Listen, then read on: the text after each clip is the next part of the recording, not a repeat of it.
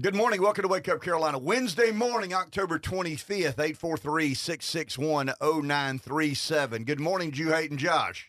Good morning. Good morning, Royal Rev of Radio. Good morning. What? Well, I mean, Josh, I know Josh's expressions by now when he's in favor of something I'm saying and when he just disagrees. And I know that, when I was emphatically saying no aid for Ukraine, I can look in Josh's face, and it was like, yeah, give me a high five through the glass. When I started talking about Israel and my biblical worldview, he kept giving me an out. And Josh's out for me was, I understand, and you admitted that your biblical worldview influences, but he's never been on board with me here. I just sense. We've been in lockstep, Reb. You and I and Josh on Ukraine. Mm-hmm. You and I are kind of in lockstep on Israel, but Josh has not quite gotten there yet. And we're going to allow him to express himself as the show progresses. But I want to get the wheels turning before he says something he may regret. Because even he said, hey, man, some of my stances may be controversial enough to get us in trouble. Well, that's kind of what talk radio does. It teeters on getting in trouble, right? In all honesty, in trouble a lot of times. I got to believe of all the letters the FCC sends, they aren't sending most to country music DJs, right? Yeah, a little less controversy. It would probably be those who host radio talk shows and allow people to express opinions, and they give their opinions, and some of those opinions are out there, so to speak. But that's one thing we've always insisted, that we're going to let opinions, however different they may be considered. Maybe not mainstream, but be considered. 843-661-0937 is our number. Real quick, I want to go back, and we're not spending much time on sports. Rev's dream came true. You've got a Diamondbacks Rangers World Series instead of a Phillies Astros World Series. Yeah, I was more about wanting the Phillies to lose and the Astros to lose, and it actually came true. The majority of prognosticators to begin with said the odds are the Orioles and Braves. It went from Orioles and Braves to Astros and Phillies. It went from Astros and Phillies to Diamondbacks and Rangers. And I'll say this, and I think Major League Baseball has to consider this. The Braves-Dodgers-Orioles series was pretty obvious. One team was just out of it. They were just not inspired, ready, in the routine, whatever reason. The best three teams in the regular season just appeared to take a pass on the postseason. These two series, and I watched a little, they were intense. They were good. They were highly competitive. It was back and forth, one big hit, one big play, one big out. It's kind of what you want playoff baseball to be like. And I thought about it. The Phillies, the Phillies and Rangers and Astros and Diamondbacks never stopped playing baseball. But every game got bigger. Every game the next day and the day off was a bigger day off. And I'll say this, as a Braves fan, if you think Atlanta has sports fans, you should be embarrassed. Go to Philadelphia. Philadelphia has just the craziest sports fans in the world. They'll boo their own players in the second. I've always heard the Philly fans and the Eagles fans and the 76ers fans. There are a lot of famous sports towns up north. Boston, Chicago, New York would be a famous sports town, but no fan base turns on their own like the Pennsylvania. Well, I guess Philadelphia. Pittsburgh would be a little bit different, but the Philadelphia fans have historically turned on their own team when given not ample opportunity, half a chance, and they're booing the starting pitcher because he, gave up 2 hits in the 8th inning after throwing a 3-hitter. Like, dude, really? Okay, but that's just that's Philly sports fans. So the Diamondbacks, 84 wins.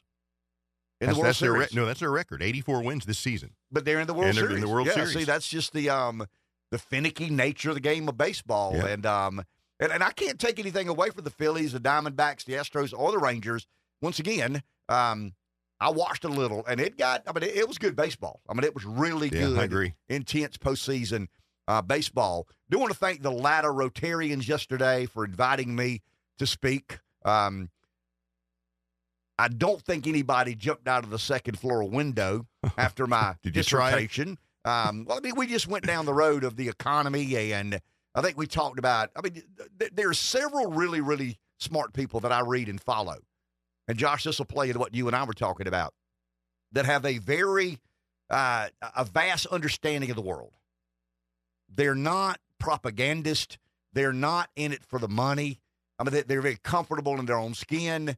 And when they write things or say things, I pay attention. I really and truly do. They are all beginning to, in somewhat lockstep, not we're exactly the same place at exactly the same time, but they're beginning to say things like, Bill Ackman. Ackman had 3 tweets. And one of the tweets said, the yield curve of the 5-year bond, the yield on a 5-year bond or 10-year bond, 10-year treasury exceeded 5%. The mortgage rate's at about 8%. He went into some, extensive articulation of why he believes that's very problematic. And then he combines the concerns of the world around us. Guys, we've sent about $200 billion so far. I'm talking about Israeli funding, Ukrainian funding, and Taiwan. Some of the funding and debate of funding makes the headlines. Should we or should we not send more money to Ukraine? That's been a pretty hot button item. Some of the country says yes, others say no.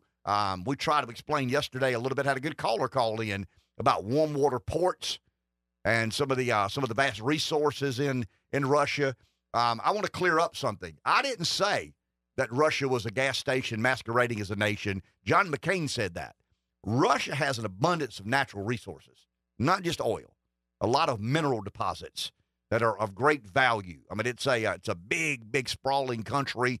Its climate isn't the best, but they have an abundance of mineral resources that the world needs. There's a demand for mining. It's not just oil. So when I said, clearly John McCain referred to Russia, the former Soviet Union, as a gas station masquerading as a nation. And then we had the debate about, trying to become a nuclear superpower again. They've never lost that status. They've always been a nuclear superpower in excess of, I went back last night and looked, in excess of 6,000 nuclear warheads, more than America, about 1,712 deployable missiles. Those are missiles that have already been armed with a nuclear warhead ready to launch at a moment's notice.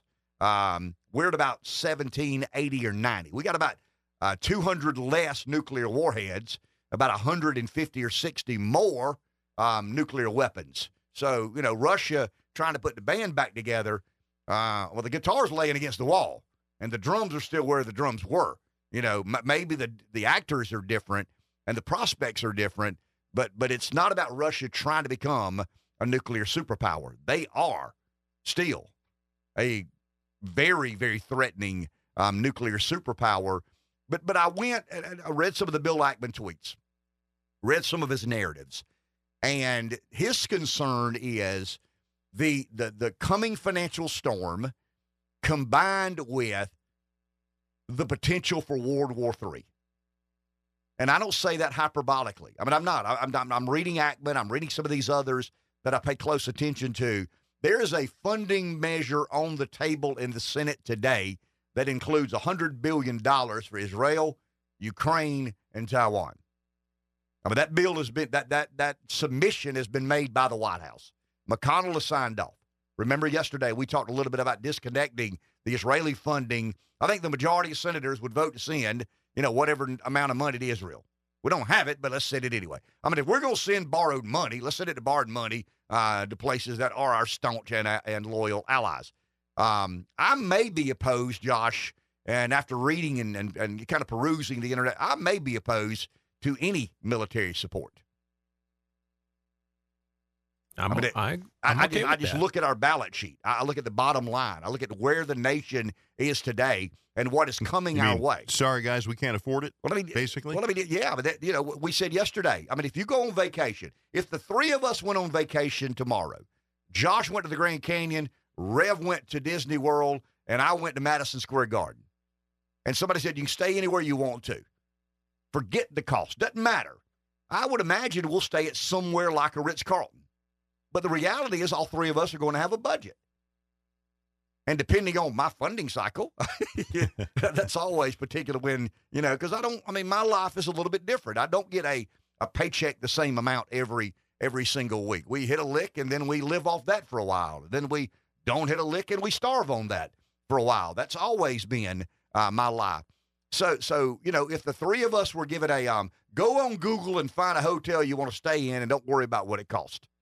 I'd probably call from Madison Square Gardens or from New York City's Ritz-Carlton, and Rev would be at the Grand Floridian or whatever, one of the most expensive on-site hotels. Josh would be, at the Ritz-Carlton overlooking the Grand Canyon. But the reality is we've got a budget. And you've got to live within your means or try to live within your means as best you know how. And I just think the country is about to the point of having to live within its means and having to say no to some of these people. And, the $3.8 billion, $5.8 billion that is a line item in our defense spending anyway, that's not a special appropriation. That's kind of a line item. Raytheon gets this. McDonnell Douglas gets this. Israel gets this. And what is it?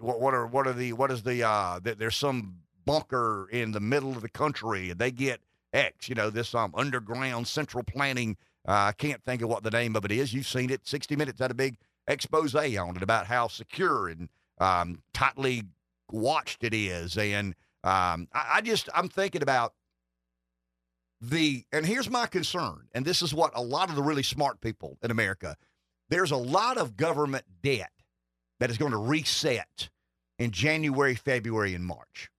There are hundreds of billions of dollars, well, probably a couple of $1 trillion in federal debt that was financed at about 2.25%.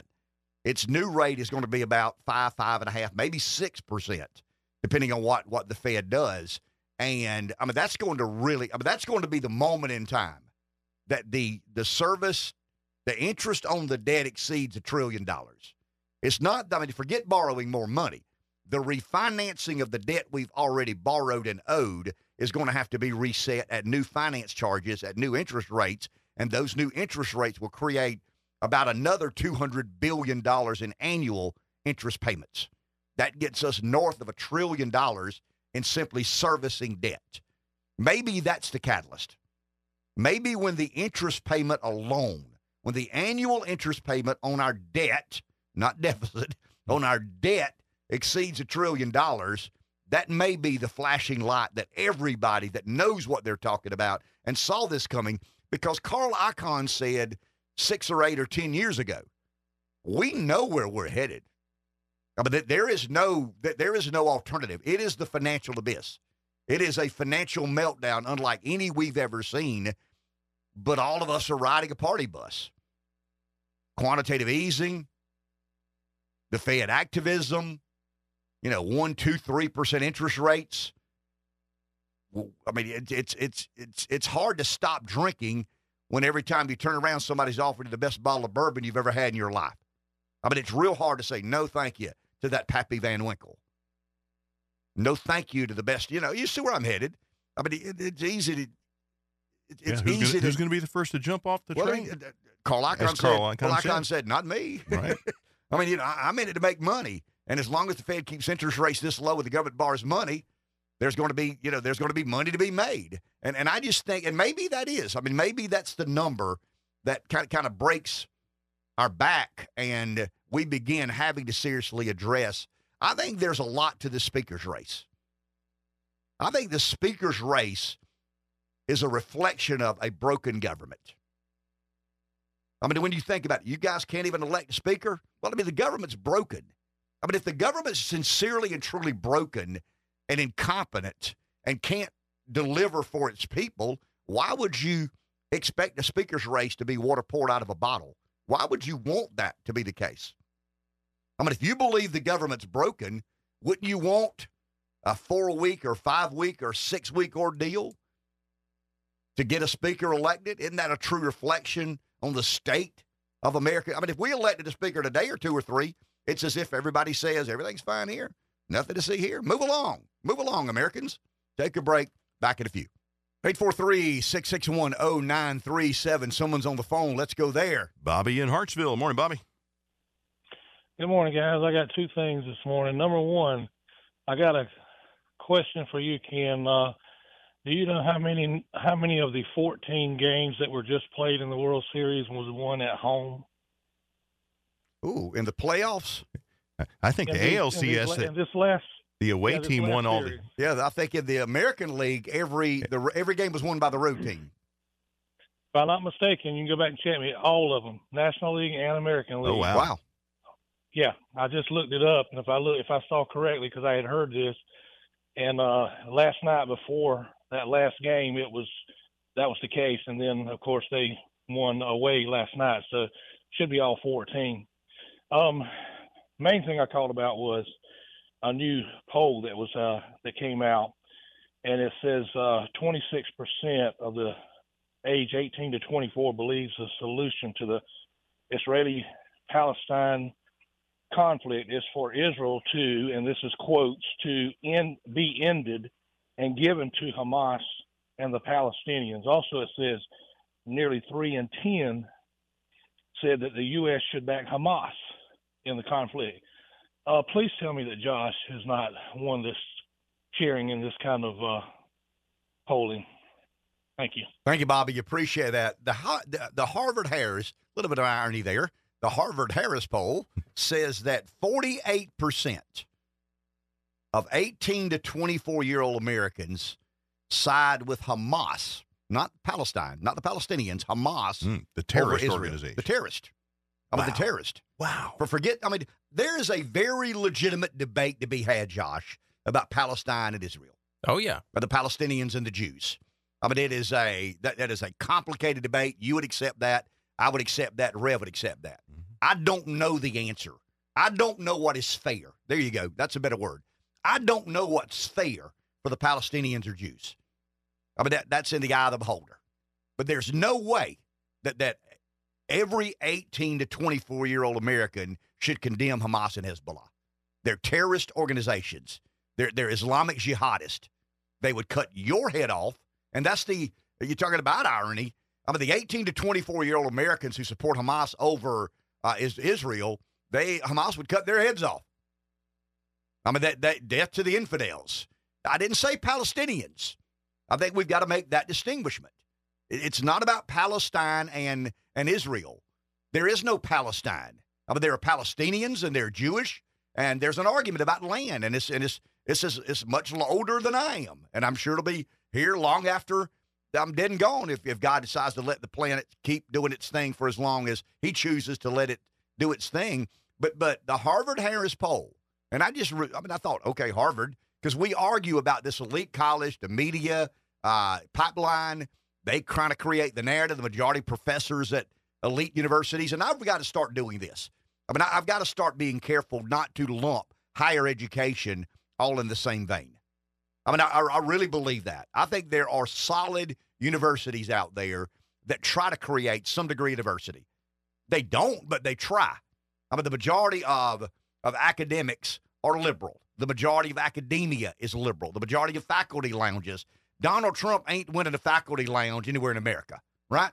I mean, I guess Hillsdale College he may, but that would be it. Maybe Bob Jones in Greenville. But I think I've got to be careful to distinguish the University of South Carolina, Clemson, France. I mean, I understand they're liberal.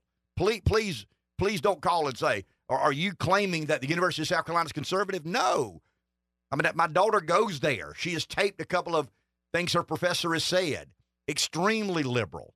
But they're not off the chain. They're not like some of these elite universities. By that, I'm talking about Ivy League plus Stanford plus, several others. And that's where the majority of influence comes from. I mean, the majority of government is influenced not by graduates of USC, Clemson, Francis Marion, and Coastal, but rather Yale and Princeton and Dartmouth and Harvard and Cornell and Columbia. I mean, those are the people that leave those prestigious universities and they go to work in government or they go to work in the media and they shape the narrative. They control the narrative. In my humble opinion, they mislead the American public into believing this is true and that's not. But young people today, and Josh, I'll get your take on this. To me, and I'm not saying you because I think you're an exception. I mean, you're producing a conservative radio show in Florence, South Carolina as a 25-year-old. That's a different path. I mean, you're very unique in that regard. But it seems to me that college has been uber successful in creating the belief amongst young graduates, impressionable minds, malleable minds, that the world is not about right and wrong, good and evil. It's about oppression and victim.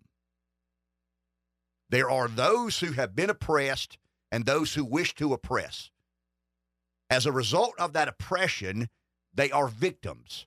So forget good and evil, forget right and wrong, forget good and bad. It's about the oppressors.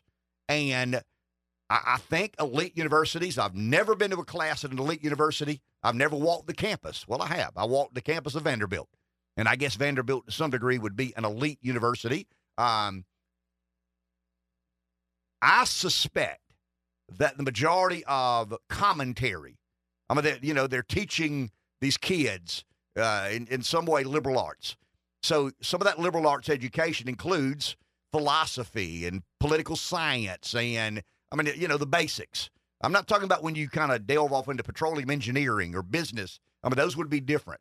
And you'd like to believe that the majority of political narrative would be kept out of that. But in some of these philosophy classes, in the liberal arts in general, there's going to be a lot of commentary. And I think the commentary overwhelmingly is the world is divided into oppressors and victims.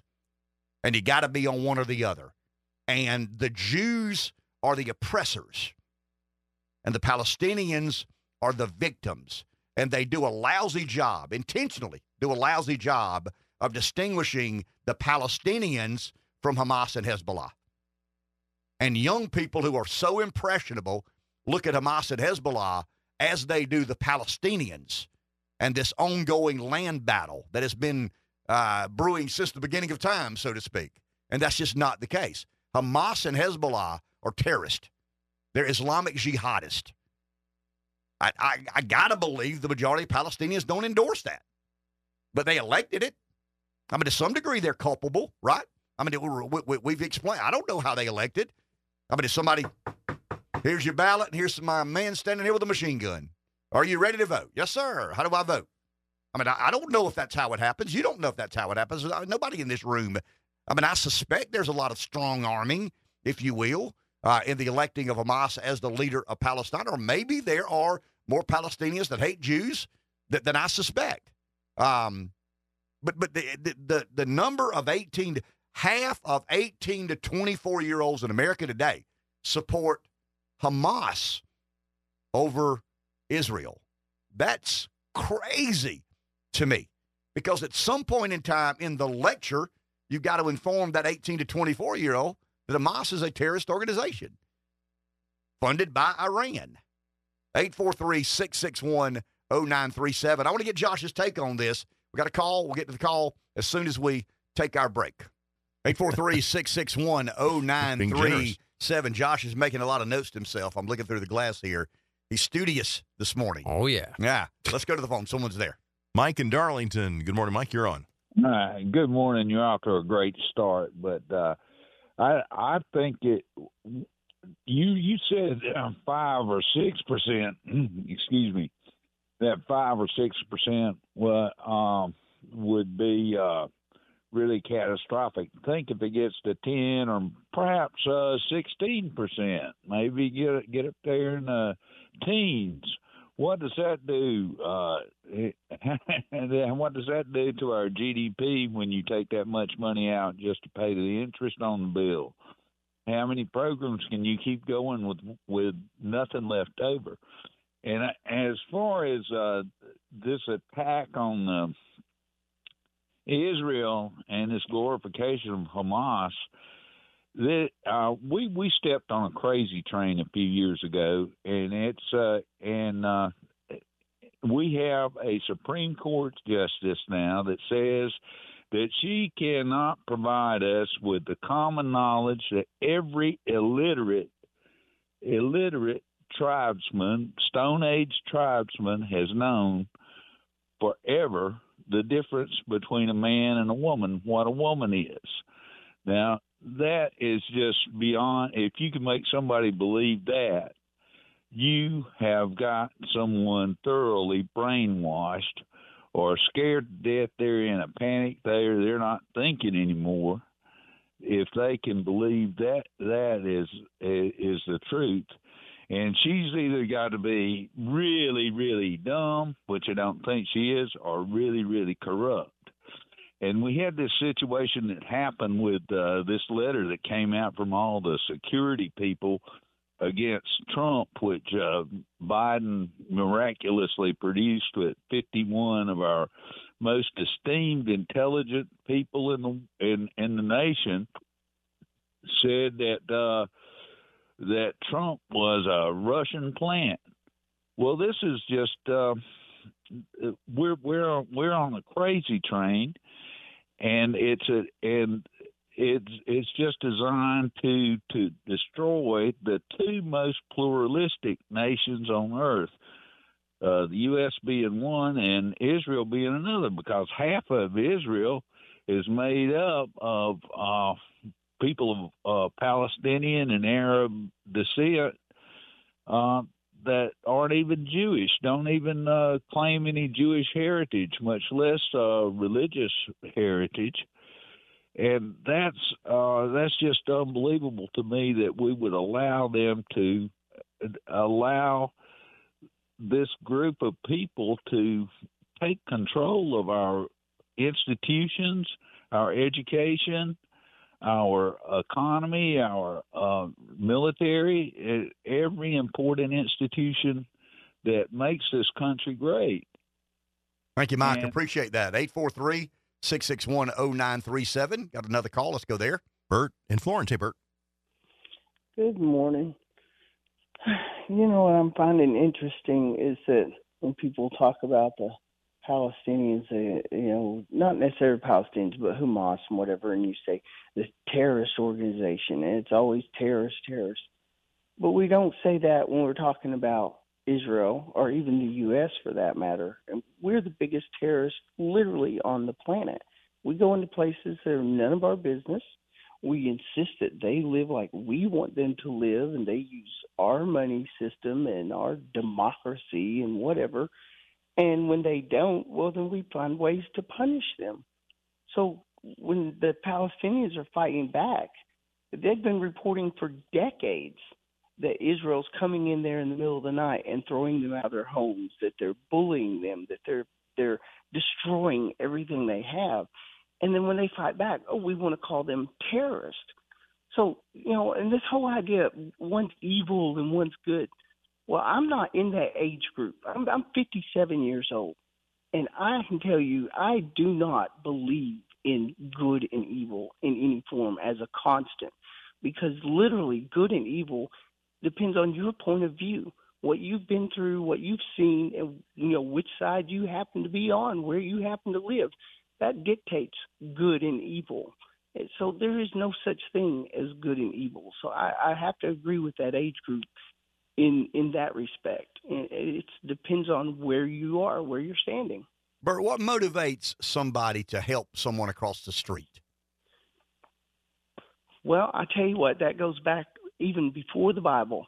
You take care of your neighbors, and that's beneficial. So what if this person isn't your neighbor? What if there's some person that you've never met in your life, and you watch them struggling to cross the street, and you watch a person grab them by the arm? Let's say it's an elderly lady. She's struggling to get across the street, and some bystander who doesn't know her, doesn't know you, doesn't know anybody, feels obligated to help that lady across the street. What motivates that? What about someone's internal functioning? It's the need for peace around you. I mean, everybody wants to settle. And that's not good. I mean, that's not what causes that same lady to be kicked down and robbed. That is not good. Go down to Walmart today, and you'll see, I don't know, maybe 5 people walking around going, I have nothing. Can you just spare a little bit of change and whatever? Okay, are they in need, or are they robbing you? They're literally coercing you by making you feel they're taking advantage of your need to help. Okay, but what causes that need is the idea of peace around you. When the Bible talks about helping your neighbor, They literally mean your neighbor. It did not mean someone halfway around the world that's none of your business. It meant your neighborhood, your area, things you can see. That's what it meant. Because what that does, and that goes back before the Bible, it creates a cohesive unit of peace in your area. Now, what we've done, unfortunately, is gain the ability to see around the other side of the planet. And so we think we have to get involved. Well, we don't. That's none of our business. And, you talk about them electing Hamas. Yeah, that seems terrible. But look at our own system. We have people in government who don't care 1 cent of what we want. They go and they spend money we don't have. They pass laws that are absolutely damaging to our country and to us personally. They put us in this economic situation that does not need to be. And what do? They go on living like they don't even hear us. They just do whatever they want. And that's what Hamas is doing. The average Palestinian doesn't necessarily agree with Hamas's tactics. How do you know that? How do you know that? Because I talk to them. You talk to the average Palestinian? I talk to people around the planet on this wonderful thing called the internet. I do a lot of chatting with a lot of people in a lot of countries, and they tell me that, they see the Jews, first of all, as evil. Okay, so we're saying this is evil and that's evil. Well, they'll say the Jews are evil. But you said there's no such thing as evil. I do not believe in evil. I do not. But you believe everything else the Palestinian says. No, I don't believe anything face value. Okay. Thank you, Bert. We got to get out of here. Bert has a different view. Bert, he's a Holocaust denier, and he doesn't believe there's good and evil. I respect that. I really and truly do. I just got a text. Why do you let this guy call? Because he's got an opinion, and it's America. And I'll never stop someone from expressing their opinions. If they're willing to listen and call a show, they're willing to listen and call a show. That's just the way Talk radio works, and we're not going to give in to disallowing people, however controversial their opinions. I disagree with nearly everything that just came out of Bert's mouth. But if Bert calls tomorrow, guess what, Josh? He'll get on the air. Back in a few.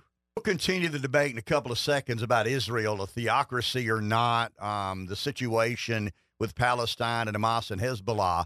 I found an interesting story. This is off the beaten path, but it was curious to me, because I believe America's become far too litigious. We litigate. We don't legislate anymore. We litigate rather than any important political issue in America ends up at the courts. And the Supreme Court eventually decides whether this is constitutional or not. There's a case of an Israeli woman suing a weatherman for getting the weather wrong. And if I'm not mistaken, she won. So for those business guys who believe we litigate too much in America, could be worse, could be in Israel where someone wins based on the weather. Attorney Andrew Reed is with us. Andrew, good morning. How are you? Good morning. Glad to be on. So how can someone sue a weatherman for getting the weather wrong and be financially compensated? Yeah, so this was an interesting story, and I will just preface it to say that from the reports I've read, this actually is a story that came out in the 2000s. And as some reports say that 2012, some say 2015. There's several different reports about this story. But essentially the story goes that this woman saw the weather report and it said it was going to be sunny and nice, so she dressed very comfortably to go out and go to work. Well, it turned to be a nasty storm. She ultimately got sick. And so she decided she wanted to be compensated because the weatherman got it wrong. And so she sued in small claims court for $1,000 and an apology is what she wanted. Mm-hmm. And from the reports I have found that she actually, ultimately the TV station and weatherman actually settled and said that they settled and paid the claim as it was presented and also issued that apology. So that's, from the reports I read, is how that story goes. Based on me, what would be, you're an attorney, I'm not. What is the legal standing there? If I buy a ticket to the football game and the ticket is invalid, it doesn't get me into the football game. Obviously there's a reason to be compensated there. But, I mean, weathermen guess at the weather. There's a 30% chance. So I guess what I'm asking is, if someone wakes up in the morning and there's a 30% chance of rain, and it rains and they get sick, or a 20% chance or an 80%, what is the threshold for allowing a suit like this to take place? It's one, I will say, small claims court can be very different than a traditional state court or a federal court. So there's a lot of differences there. But here, really where it came down to is this woman had to go out and get medicine. She missed work, and apparently she was paid daily or weekly, so she essentially missed a week of work with being sick. So that's how she was saying the weatherman got it, because he got it wrong. She missed work because she was sick, and she wanted to be compensated for her missed wages and the medicine and the doctor's visits that she had to spend money on as well. Fair enough. Thank you, Andrew. Appreciate your time. You're welcome. Glad to be yeah, and I understand the case. I mean, I remember reading something about this, and I thought it was, Babylon Bee. I mean, I really and truly did. Weird. But I want to say this, and I don't think my lawyer friends are listening yet because they're white-collar boys. They get up a little later than us blue-collar boys do. But, I mean, I'm serious. We've gotten our country in a place where somebody sues somebody else. Somebody litigates over something else. And it's just, the absurdity. I read a statistic, and don't hold me to this, that America litigates about 9% of its GDP.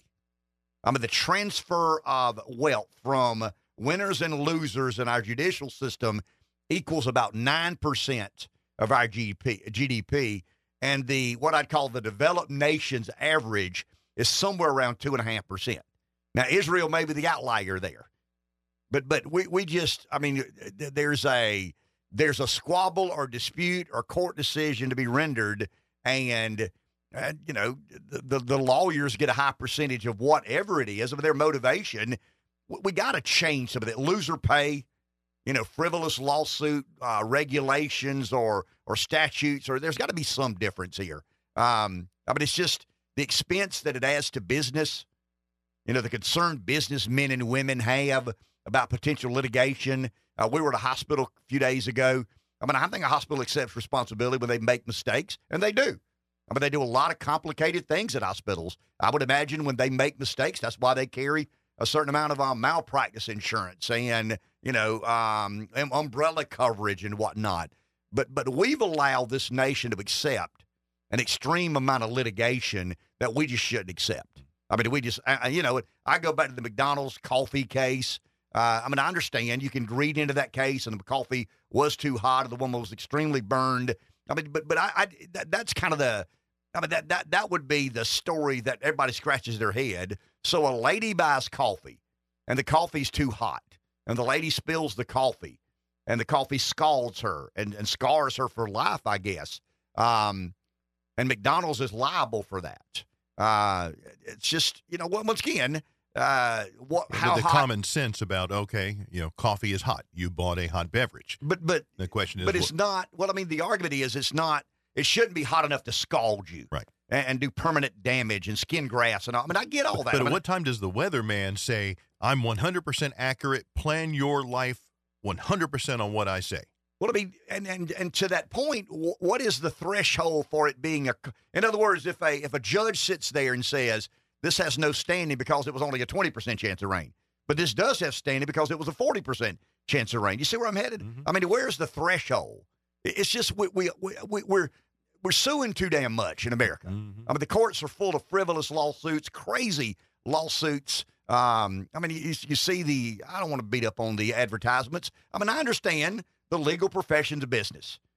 I get that. I am well aware that the legal profession is a business, but I'll assure you of this, and I guess this would be not unique experience, but I've run a business all of my adult life, and the number of times that you go to court for things you just scratch your head over seem to be more prevalent as we go along. And the lawyer profession has convinced people like me it's just the cost of doing business. And my response is always, well, it shouldn't be. We should be embarrassed that we've allowed our country to get to a point where this that you're trying to explain and asking me to consider settling out of court. That's the cost of doing business. Wow. Well, that's why a lot of companies don't do business in America. When we look at the the outflow of manufacturing, when you look at companies, I mean, let's be honest, we don't endorse the way China does business. I mean, human rights and child labor and worker rep. I mean, I get all that. I mean, the workers should have a seat at the table. But a lot of the problem in America today and a lot of the reasons that people left America to do business in China, India, I mean, they understand. The guy running a business understands that China does not respect human rights. I mean, he understands he's dealing with a communist government. But when he comes to America, next thing you know, a lawyer knocks on his door and says, hey, are you Mr. Such and Such? I am. I got employee A suing you for this, employee B suing you for this, employee C will settle out of court for issue X or Y. And I think businesses and business owners say, man, I can't do this. I mean, I'm trying to provide a quality opportunity for my employees, and things happen. And that's why you have insurance. I mean, there's no doubt about it. Things happen, and business owners are guilty sometimes of not taking care of things that should have been taken care of. But the legal profession has so entrenched themselves in the business world, and the added expense of that costs the consumer at the end of the day more than the consumer ever imagines. I'll just leave it there. Valid lawsuit, frivolous lawsuit, the cost of doing business in America affected by litigation ends up costing the consumer more than you ever imagine it does. Let's go to the phone. Breeze, good morning. You're on. Yeah, sometimes some of these people you can't sue because you can't afford to sue them. But that being said, back in the old days, I guess you just shot them. But anyway, kid, you're absolutely right. We need more Jeffs, more Burts, and more Williams out there calling the show, because for me it just validates everything I believe. I listen to them, and sometimes they'll say something. I say, "Wow, he's about to make a point," but then they'll say something that's so totally outlandish that they lose all credibility, and it just gives me back faith in what I believe. But we were talking about these wars. And maybe it's just as simple as what you've been saying from the beginning. It goes back to my old axiom: who's pulling for who? And I look at who's for this and who's or against it or whatever, and I know that those are people that I'm not for, or those are people I'm against. And I also know that the biggest thing about the deal with Israel is the other side will kill us. The Jews aren't looking to kill us all. So, you can be sympathetic if you want to Palestine and Hamas, but they want to kill you. So even if they are in the right, they still want to kill me. So I guess I better be on the Jews side. But what I was going to ask you, Kim, what is going on in the House of Representatives? I mean, are they really going back and forth like the good guys against the bad guys there? I mean, are there some big people there in the House that are trying to get a House Speaker that actually wants to do what's right? I mean, maybe you could explain it to me. And another question I was sitting there thinking is, I wonder how many members that are Republicans in the House would be willing to have a Democrat as the Speaker of the House over Jim Jordan. Thank you, Breeze. Appreciate it. Let's do this. Let's bring it down to one issue. I mean, it's not this simple, but I read something last night in the National Review, and the American Conservative had an interesting article. Now, Twitter's full of this stuff today, and, I mean, I'm looking at something now. Bill Kristol, Mike Johnson. Johnson got 128 votes, and he's 217. Byron Donald got 29 votes. There were 44 others. The news out of Washington is, how dare the Republicans elect a speaker that denies the results of the 2020 presidential election?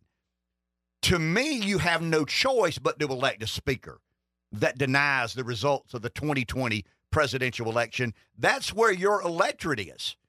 I mean, I go back to this asymmetrical relationship. misalignment is one thing. Asymmetrical is another. 58% of the American people questioned the outcome of the 2020 election. 73% are Republicans.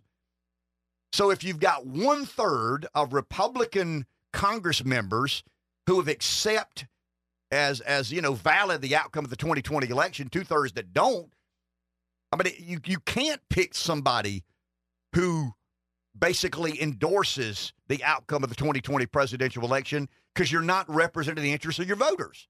Why does a political party exist? That there's a debate. And when I was in politics, it would go like this. So the political party exists to serve the needs of the constituency, the wants, the desires, the wishes, the zeal, the priorities, or does it exist to win elections? Because winning elections and not representing the interests of your constituency, I mean, why win elections? I mean, if I'm a Republican voter and I'm electing a Republican, and the Republican I elect continues to obligate himself or herself to the uniparty, I mean, they're not doing my job. I mean, they're not representing my interest. So 2/3 of GOP voters, more than that, 73 of GOP voters don't believe that the 2020 election was valid. I mean, I don't know how many believe the election was stolen, but if you frame the question, do you question the outcome of the 2020 presidential election? Yes. Do you have concerns? Yes. Do you trust what happened? No. I mean, that's 58% of America, 73% of Republicans, but the mainstream media are trying to make, the electing of someone who is an election denier as extreme. No, it would be more extreme to elect somebody who does accept the outcome of the 2020 presidential election. Aren't they trying to stigmatize sure basically they are. anyone? I mean, you're a denier. You're an election denier. You're a threat to democracy. You want to impede the peaceful transition of power. Yeah, they forgot about 2016. I mean, there is no way the Republican caucus can elect a speaker who accepts the outcome of the 2020 election, and argue that they're representing the interests of their constituency. Why does a political party exist? To serve the interests of its voters, or to win elections, to do what it chooses to do after it wins said election? Take a break. Back in a few. 843-661-0937. Someone's on the phone. Let's go there. William in McCall. Good morning. You're on. Morning, Dave, Ken. Morning. You know, with our elected officials, man, once they get to Washington, like everybody says, they don't care about us. It's all about them. And I want to let Ken know, you was mentioning a post on Facebook yesterday. You and a man running for the mayor of McCall and Bird. So might go on there and check that out. Yeah, I can't check all the time. They throw my name around sometimes. Thank you, William. Appreciate it. Sometimes in a good way, sometimes not in such a good way. And I've just accepted that as part of the deal. You know what I mean? Yeah, he didn't say whether it was good or bad. Well, I mean, it doesn't matter to me. I'll be honest with you. It doesn't matter to me. What do you say? What other people think of me is none of my damn business, and I stand by that. It's just, I mean, when you choose to have an opinion and to express it to the public, especially if you've ever held office, I mean, you're going to have people for you and against you, and I accept that as part of it. And I want to say this, Bert. I think Breeze made an interesting point. Bert calls in and says things that he knows a lot of us disagree with, but he says it, and he believes it. He's entitled to believe those things. Williams says things that he believes, and he says things that he knows creates animus amongst our listeners, but he's certainly entitled to do that. Jeff does the same thing. We've had several over the years call in and take exception to what the host says and exception to what the company line of Conservative Inc. is. I probably take exception with the company line of Conservative Inc. as much as anybody. I mean, I really and truly do. I'll give an example. Bill Kristol is a prominent Republican. He's not as prominent as he once was, but he'd still be considered prominent. He's on Twitter this morning basically condemning the likelihood that Representative Mike Johnson from Louisiana going to become Speaker of the House. And the reason is he has a very poor grade on funding for Ukraine. And that's good enough for Bill Kristol because he's a globalist elite. I mean, that's who he is. Mm-hmm. He has every right to be a globalist elite. My response to Bill Kristol is, I know his grade on Ukraine. What's his grade for working Americans? I mean, that's what I'm far more interested in. Right. What has he done in Congress to advance the cause of the American worker, the American family, and the American way of life? And I'll stay there. I said yesterday, speaking to the latter Rotarians, that I grew up a neocon. I don't think I knew it, but I grew up heavily influenced by Ronald Reagan and then George H.W. Bush. I mean, those were the guys that I kind of trusted to have the keys to the liquor cabinet. That's not my guy anymore. I'm sorry. It's just not. I'm not disagreeable to peace through strength. At what cost? I mean, at what amount of money? And I just think we've gotten ourselves in a place where when we talk about Ukraine, and I think Rick said, our security, what are our security concerns?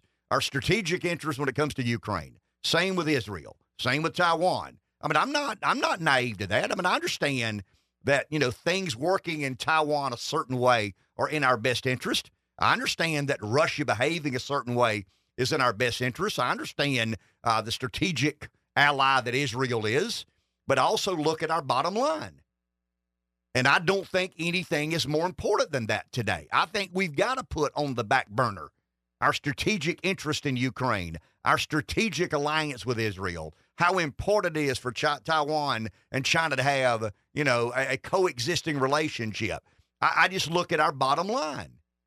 And I'm saying to myself, wow, when about 200, it's somewhere between $800 billion to $1.6 trillion.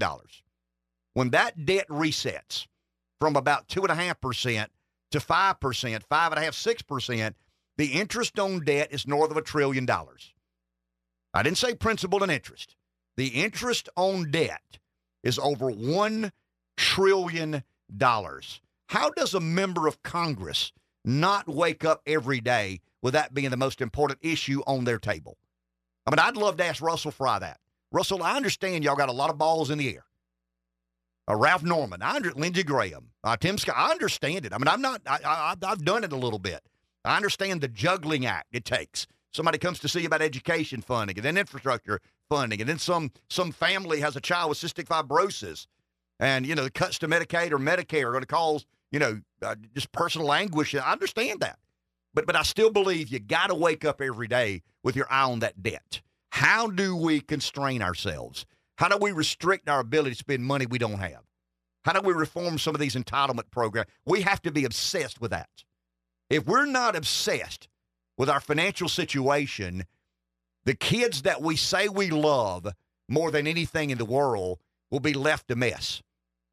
And America will be in precipitous decline because of our irresponsibility. It doesn't mean we stop caring about Ukraine and Russia. It doesn't mean that we turn a blind eye to Israel and Palestine or the Palestinians.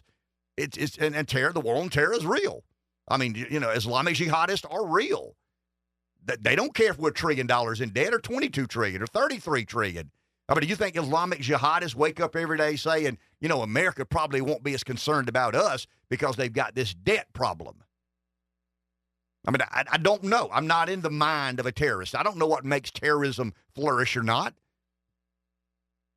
But we've got to focus like a laser on our debt. And we've got to begin putting together a game plan to give our kids and grandkids a chance at a brighter and more prosperous future. Let's go to the phone. Mitch in Florence. Good morning, Mitch. You're on. Hey, guys. How you guys doing? I want to go back and talk about the lawsuit y'all were talking about a few minutes ago. And I'm a business owner. I've been the victim of these things. It's really, I don't think the public understands how bad it is, and it's really legalized extortion is all it is. It's a culture out there, and anybody can sue anybody for any reason. And the problem with that is then you got to go defend yourself. I've been on the receiving end of these things multiple times, and for no better reason than a trip in my parking lot or saying they got something bad with no proof whatsoever, and then I'm held responsible for it. And then I got to pay to defend myself. And I don't think it's right. It's just, like I said, it's just legalized extortion. And I asked a friend of mine who was a lawyer about it, and he says, well, every man deserves his day in court. Well, I agree with that, but how come somebody poor doesn't sue somebody else that's poor? The reason is ain't nothing in it for them. So it's all a money grab. It's all it is. And like I said, it says legalized extortion. I wish more people understood how all that worked. Because anybody can get sued for any reason, anytime. Thank you, Mitch. Appreciate it. I mean, if you've ever owned a business, you know. I mean, if you've never owned a business, it's a little bit foreign to you. I mean, you hear these business owners gripe and complain about the cost of doing business and insurance and, litigation and how do you pass that expense along to anybody else. I mean, I've been multiple times in my life, I have had a lawyer tell me, you're not wrong, but we got to pay. And I'm going like, what do you mean I'm not wrong, but I got to pay? Settling. Very few trials go to court. The majority settle. And there's nothing more frustrating than this. You're an independent-minded business guy. You'd like to believe you got there because of that independence. That picking yourself up by the bootstraps, making something out of nothing, getting up early, staying up late, working your ass off to try and make a buck. And you try to be good to people. You try to provide a service, try to take care of your customers. And along comes a situation you find yourself in, and your insurance company and your lawyer say, you're not wrong, but let's settle. I mean, how can that system make any sense? It's almost like we've allowed, we live in a nation. We profess to be the freest nation in the history of mankind. But it's normal to say perjury trap. I mean, think of the judicial system that allows that to be normalized. Perjury trap. I mean, how have we gone 100 years by allowing perjury trap to be part of the lexicon in, legal, legal renderings or legal decisions or where you find yourself in the process of our judicial system. And look, I'm not saying lawyers are bad people. I'm certainly not. The problem we got to get past in America, and it really goes back to my rant about Gamecock football Monday. They're not so popular in Columbia. I found out yesterday from friends of mine, I'm not as likely to get an improved parking spot if I really wanted one by some of the bureaucrats in Columbia at the university. But nothing's personal with me. If I see something that I think deserves a conversation and warrants some consideration from you, our listeners, we're going to talk about it. But we live in this thin-skinned culture. Well, if you say something about this profession, he must be talking about me. Or you say something about that group, they must be talking about me. We got to toughen up. We got to go to bat on our own cause. We got to understand that nobody is insulated from criticism. I'm not. Josh isn't. Rev isn't. Nobody else is. So when we talk about our legal system and we say these damn lawyers try to talk you to settling out of court but despite you not being, that's not personal with your lawyer. It's just the frustration that a lot of business owners have in how they try to conduct their business. It's just bizarre to me that and really and truly, our thin skin and conformed nature have gotten us where we are.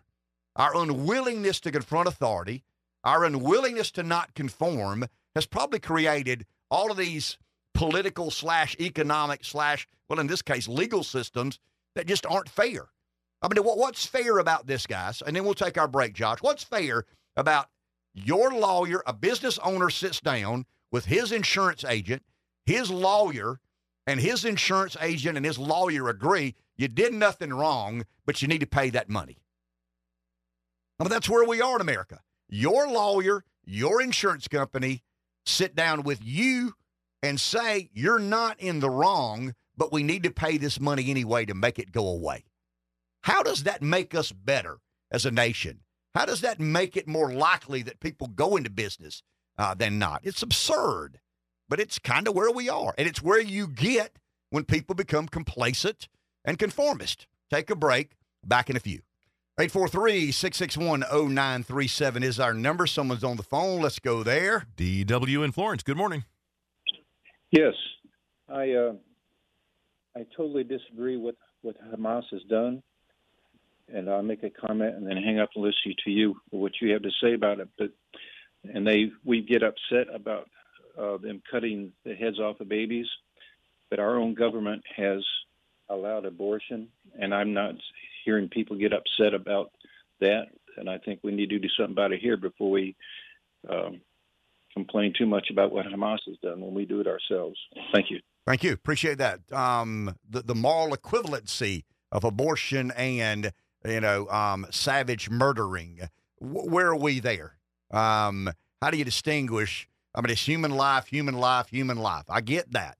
The killing of innocent human life, the needless and senseless killing of human life. I struggle with that. In other words, when I try to compartmentalize terrorism and you read, I mean, I can't watch it. I mean, it's too gory for me. I just can't watch it. And, but when someone, films the beheading of an infidel in the name of Islamic Jihad, and then you talk about an abortion, how do you distinguish? How do you rate? I mean, that's a weird way to say it, but how do you rate, what am I trying to say? In my opinion, they're both taking innocent human life. I mean, they are. There's no doubt about it. But I have a hard time equating one to the other. I'm not saying I should or should not. I'm just admitting that I have a hard time trying to find some equation to an unborn baby and the extinguishing of that human life and a 27-year-old journalist being held hostage in Iran by Hamas or Hezbollah, or in Gaza or the West Bank, and the visual of the beheading, a knife and a sword and just the butchering. I'm not saying one is less tragic than the other. I'm certainly not suggesting that. I am admitting, as a flawed human being, that I have a lot of difficulty finding the equivalency there. Let's go to the phone. Dan in Florence. Hi, Dan. You're on. Yeah, I have an example of personal liability. Y'all were talking about the business liability. It's not just business stuff. And the example is this: my son and his buddies, when they were in college, were hanging out listening to the radio, and he decided he needed to go to the restroom. When he left to go to the restroom, his buddies were sitting with his truck, and they thought they were going to play a prank on him. They get in his truck and start driving around the parking lot. One of the kids that's, on his truck, sitting on the tailgate, falls off, hits his head. And I become personally liable for that injury because my son left the keys to the truck in the ignition. So I didn't see where I was liable, but my insurance provider said, you need to pay. And I just thought it was interesting when Ken was talking about that earlier. I didn't see where I was personally liable, but the insurance company said, you are. Thank you, sir. Appreciate that. 843-661-0938. What are you laughing about? Well, I'm just thinking about you in that scenario because I know you, and I was picturing you in the room with an insurance company and a lawyer, and they tell you, hey, we know you shouldn't be liable here, but you need to pay, and how you probably would react to that. You have to be accepting. You they're don't giving like you advice, obviously. It's people you trust. If you don't trust your lawyer, find another lawyer. If you don't trust your insurance company, find another insurance company. But I can imagine you would pretty aggressively ask. You better believe it. I absolutely do. And, I think they'd rather fire me than me fire them, to be honest with you. But it does frustrate the majority of business owners. How do you stay in business?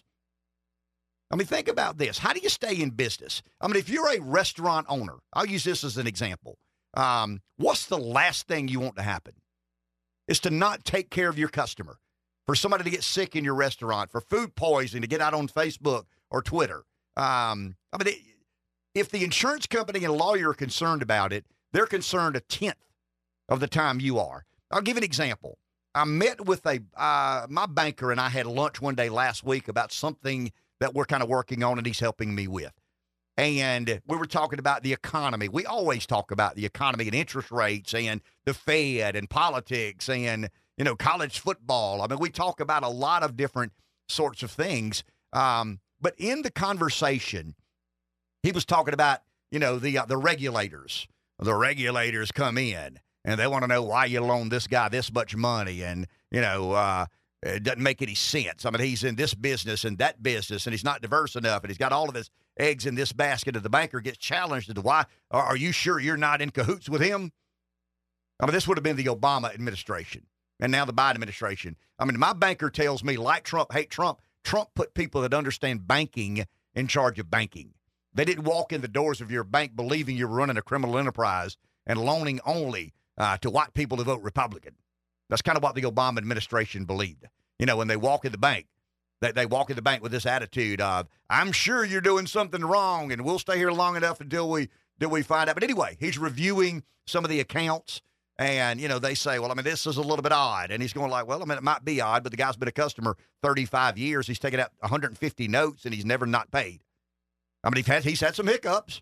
I mean, the economy gets soft, and, you know, he gets behind a little bit, but he catches up, and then you know where I'm headed. I mean, the relationship of the bank.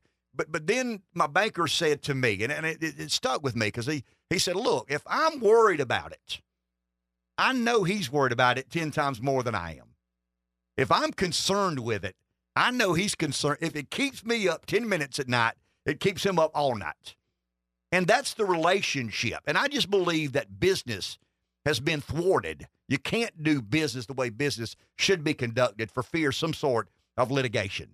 I mean, I got 2 boys, and I've tried to explain to them, and you know, can't do it this way. Well, it doesn't make any sense to do it that way, Dad. It doesn't make any sense to do it the way you want to do it. That doesn't sound like you. I said, no, but I'm thinking about litigation. I'm thinking about what if something happened. Yeah, it's going to take a half a day longer, and it's going to cost $5,000 we shouldn't have to spend, but I just don't want some lawsuit, you know, from somebody who, you know what I mean? I mean, that's just, and I'm telling you, if you don't run a business, this is kind of therapeutic for me. If you don't run a business, you don't understand it. You really and truly don't. But I can assure you of this. If we didn't litigate as much as we did, every damn thing you buy would be cheaper. Let me say that again. If we didn't litigate as much as we litigate in America, every damn thing you buy would be significantly cheaper. Take a break. Back in a few. All right, it's y'all's world. I'm trying to do the best I can to get from point A to point B, sometimes successfully, sometimes not so much. Health insurance is complicated. I think we can all agree with that. It's also expensive. Everyone's situation is different. And the one thing the exchanges have done is try to put all of us in a smaller and smaller box. When you're planning health insurance for you and your family, you do need to consult an expert. There are a lot of questions and a lot of concerns and a lot of uncertainties. Christian Levis at Real Choice Healthcare has been helping people get the right coverage for the best price for many, many, many years. If you're under the age of 65, if you're reasonably healthy, you don't need all the bells and whistles that come along with some of the policies offered today. You can save a lot of money. In fact, you can save a buttload of money, which is substantially more than a lot of money. Here's what I'd suggest you do. Call 839-888-3970, 839-888-3970, or go to the website realchoicehealthcare.com. It's very, very worthy of your time and consideration. For clarity's sake, you ready? I mean, I'm not pumping the brakes. You're just cleaning it up. Well, do you think my idea is crazy? No, I think it makes a lot of common sense. Well, unless you're talking about criminal cases. Well, unless you're obviously talking about, you know, bank robbery. Yeah, no, you're talking about civil. Sure, I'm talking disputes. about civil cases. All civil cases. Yeah, I knew that. We are going to introduce a law in the state of South Carolina that says no civil case can be settled. It's got to go to court. I mean, I understand the insurance companies have worked hard to advance this, the lawyers. I get it. I mean, I understand that we've got a very complicated system, and everybody's fed well in this complicated system. But I believe the best way to cut out I'll clean it up, the stuff is to make sure that when Josh, let's say Josh comes in my restaurant and Josh slips intentionally slips. I mean, that happens, guys. Believe it or not. I mean, there are some people out there staging accidents and trying to collect insurance money from, you know, business owners who they know are well covered and just can't risk, you know, what may happen if they were to lose a larger settlement in a court by some, you know, handpicked judge or handpicked jury in this case. So my resolution or my solution is, and once again, I mean, murder trials are different. rape charges are different. I mean, those are criminal charges, and I mean they should be processed as fully investigate, and the 2 or 3 day trial that takes place to whether finding out if this person is guilty or not. But civil cases are not allowed to be settled, and they're not going to be looked at by hand-picked juries. These are professional jurors. Now the question is, who picks the jury? Well, in South Carolina, you know the answer, the General Assembly, right? I mean, the General Assembly picks everything. I will say this. I'm jumping around a bit now, but I'm almost on my second Celsius. The one thing that I thought people would reluctantly embrace was my thought on the Board of Trustees at the University of South Carolina, and Clemson, for that matter. I offered up, what if a certain number of board members at South Carolina and Clemson were not elected by the General Assembly, but rather by the alumnus or the alumni? I mean, what if the alumni elected 4 members at Clemson and 6 members? I think the Clemson board's got 13 or 14 members. The USC board's got 20 or 21. I mean, the governor has an ex officio position on the board. I don't know about Clemson, but at South Carolina, I know they do. And I think the governor picks a couple at either university. But what if the not just the alumni? What if everybody who is an alumni or financial supporter? I mean, you would be a financial supporter. You're a member of the Gamecock Club. I would be a financial supporter. I don't think you can go as far as to say the parents of, an alumnus. I think that you get too big a pool of confusion going on there. It didn't, I mean, the people I talked to yesterday were like, oh, okay. I mean, I don't think that's a crazy idea. I mean, they're the stakeholders. I mean, they paid the majority of, they paid the lion's share of the ballots to budget at the university by their tuition and their contributions to the athletics department. Why shouldn't they have a say in who are on the board of trustees at Clemson and South Carolina? That didn't run into much resistance. Now, term limits was another story. I'm sure. Most of the ones I talked to and know fairly well were like, no, I don't know about the term limits. Let's argue about that. No term limits, but yes on the alumnus, or the alumni picking a member or 2 or 3. Yeah, I don't see anything wrong with that at all. I mean, to me, it makes perfect sense. I mean, you are the people that the university is important to you. You're important to the university. I mean, they're always sending you. I mean, I get an email every month, hey, the Garnet Way, we need another $100, the Garnet Way. They'll tell this very inspirational story about this exchange student or this athlete that's done something spectacular, representing USC. Oh yeah. We forgot to ding you for this $100 or 500 or 1,000 or whatever. The business of higher education. And you know me, I've got some opinions on that as well. But I've got to distinguish, and I've got to do a better job of talking about higher education two-pronged. You've got the elite universities. And the reason I'm saying this, guys, we're in the business of politics. The majority of political decisions and reporting are made and done by a certain kind of person. Josh, do you believe that? The majority of administrative agencies are run by a certain kind of person, and that certain kind of person is very similar to the certain kind of person that inhabits the major newsrooms and news outlets in America today. Yeah, I agree with that. Okay, I mean, they're not one and the same, but, but there ain't a lot of difference. There aren't a lot of Francis Marion graduates running the Treasury Department. Right. Or running the Department of Education. There aren't a lot of Clemson or Carolina graduates on the Fed board or in the decision-making process at CNN or NBC News or the New York Times or the Wall Street Journal. And I think I've got to be careful when I say, these colleges that graduate these kids that end up running our government and reporting as prominent members of our media. I've got to stop that. It's really about 11 colleges. I mean, it's the Ivy League, and it's a couple of others that are George Washington would be one. Georgetown would be another. Stanford. But Stanford is a little bit removed from that. I mean, their kind of ecosystem is more Silicon Valley. I mean, it's capitalism. It's anarchy, really, to be honest with you. But I got to believe That would be interesting. I don't know the answer to that.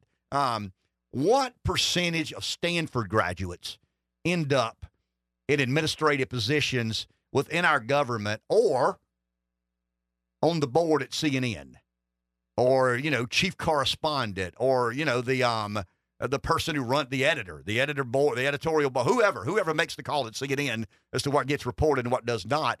We know, there's no denying there are a bunch of Yale, Harvard, Princeton, Columbia, Cornell, Brown, George Washington, Georgetown. We know there are a lot of those kind of graduates that inhabit those very important positions in our lives. How many Stanford?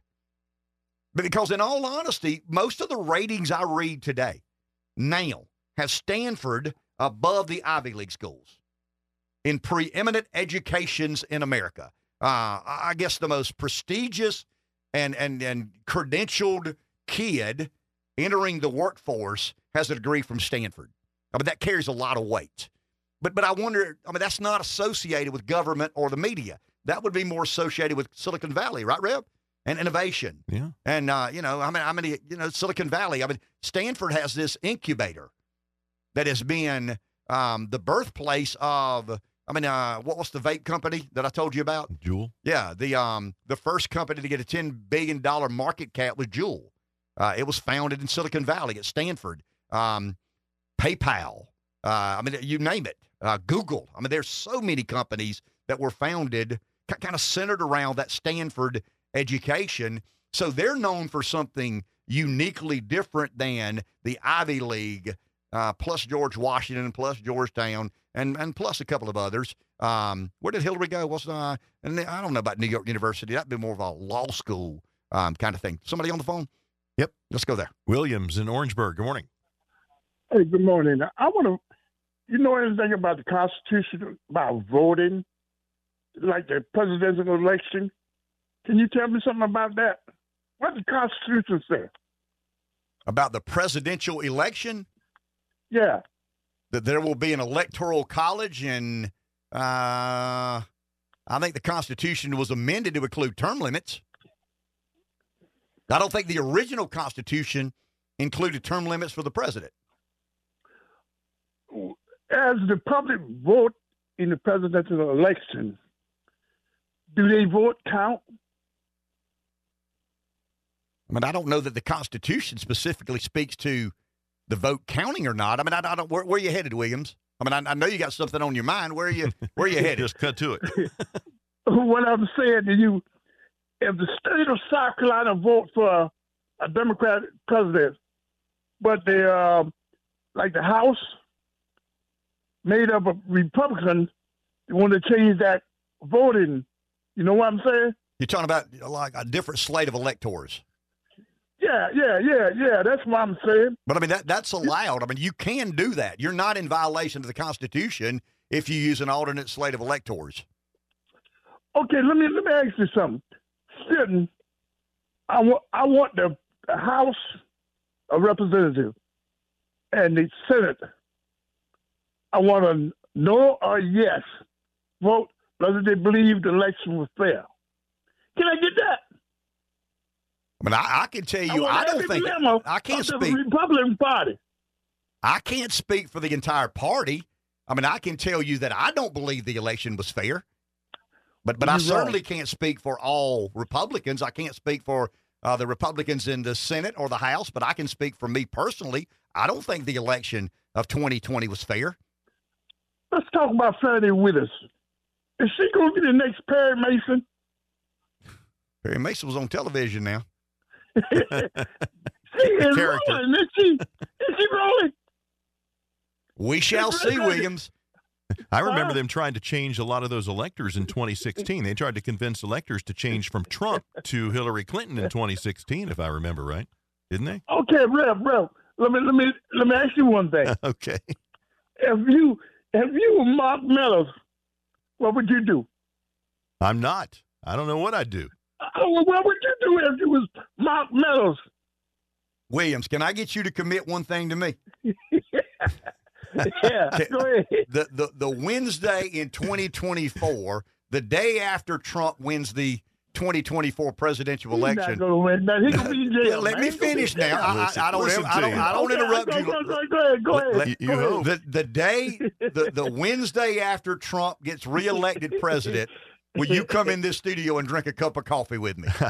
There you go. Hey, let me say one thing. I'll send my car to get you, Williams. How about that? Let me say one thing, Josh. The democracy is on the line. Democracy on the line in the election in 2024.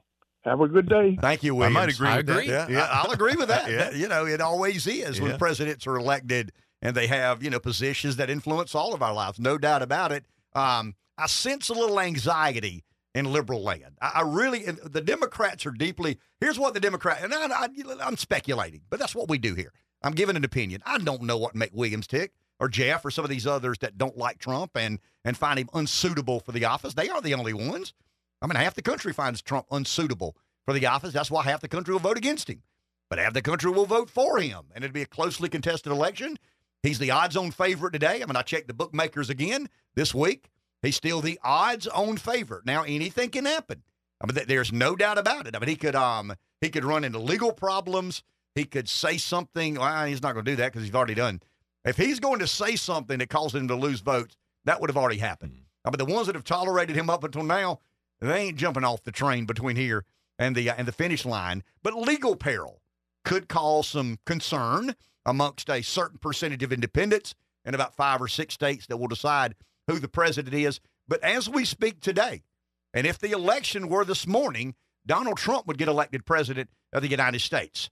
And some people just never thought we'd get here, that they had convinced themselves that there was a way to abolish him from the political process, to vanish him, to make him one of these blips on the radar, kind of a... They're throwing everything they got at him, and he's still there. Well, but he's still standing. And he's leading in polls. Probably standing taller than he's ever stood before. But you're detecting a bit of concern. Anxiousness and concern? It's almost like, you wake up every morning and there's that damn cockroach on the kitchen floor again.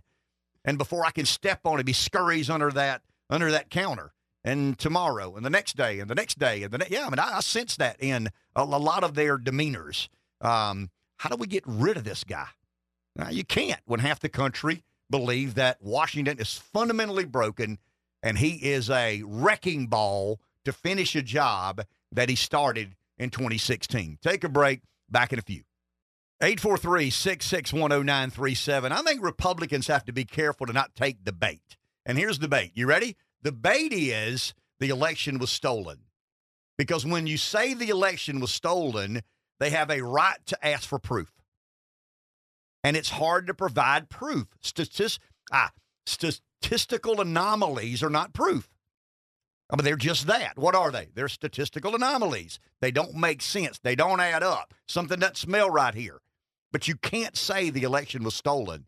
You can say emphatically, I don't trust what happened. I don't trust what happened in 2020, and we better, as a Republican, make sure what happened in 20 doesn't happen again in 24. I was just going to say, it's easy for them to say there's no evidence the election was stolen when they didn't even look. Well, they didn't look because of all the statistical anomalies and how you would have to explain. That's where we were wrong. The argument shouldn't have been the election was stolen. The argument should have been from day one, man, something smells here. You got voter turnouts going from 69 to 92%. You've got counties with 100% turnout in senior homes. There are 27 senior homes in one county, and of the 27 senior homes, they had 100% turnout. Wow. I think the public goes, something doesn't make sense there. I don't know if it was stolen or not, but something certainly doesn't make sense there. Let's go to the phone. Someone's there. Daphne and Dylan, good morning. Good morning. Isn't it strange how people forget or people want to forget? We could have put Al Gore in prison, according to Williams. We could have put Hillary Clinton in jail, according to Williams, because those were just the same as us objecting to the results of the 2020 election.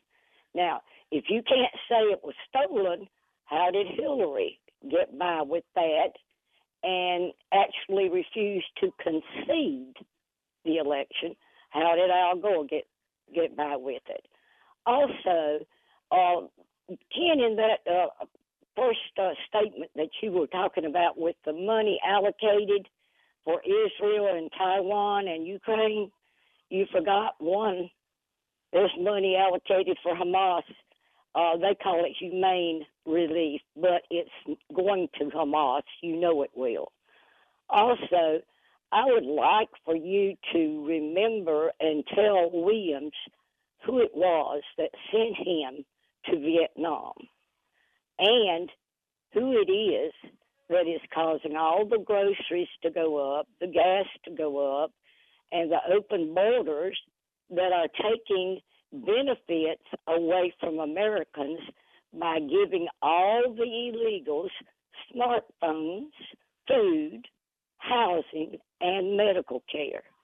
Those seem to be the things that are overlooked constantly. Thank you. Thank you, Daphne. Appreciate that. Talking about inflation, I want to touch on this before we get, I think we got Ron Schmelz at 9:05 to talk about the speaker's race, and I want to get into that a little bit in our last hour.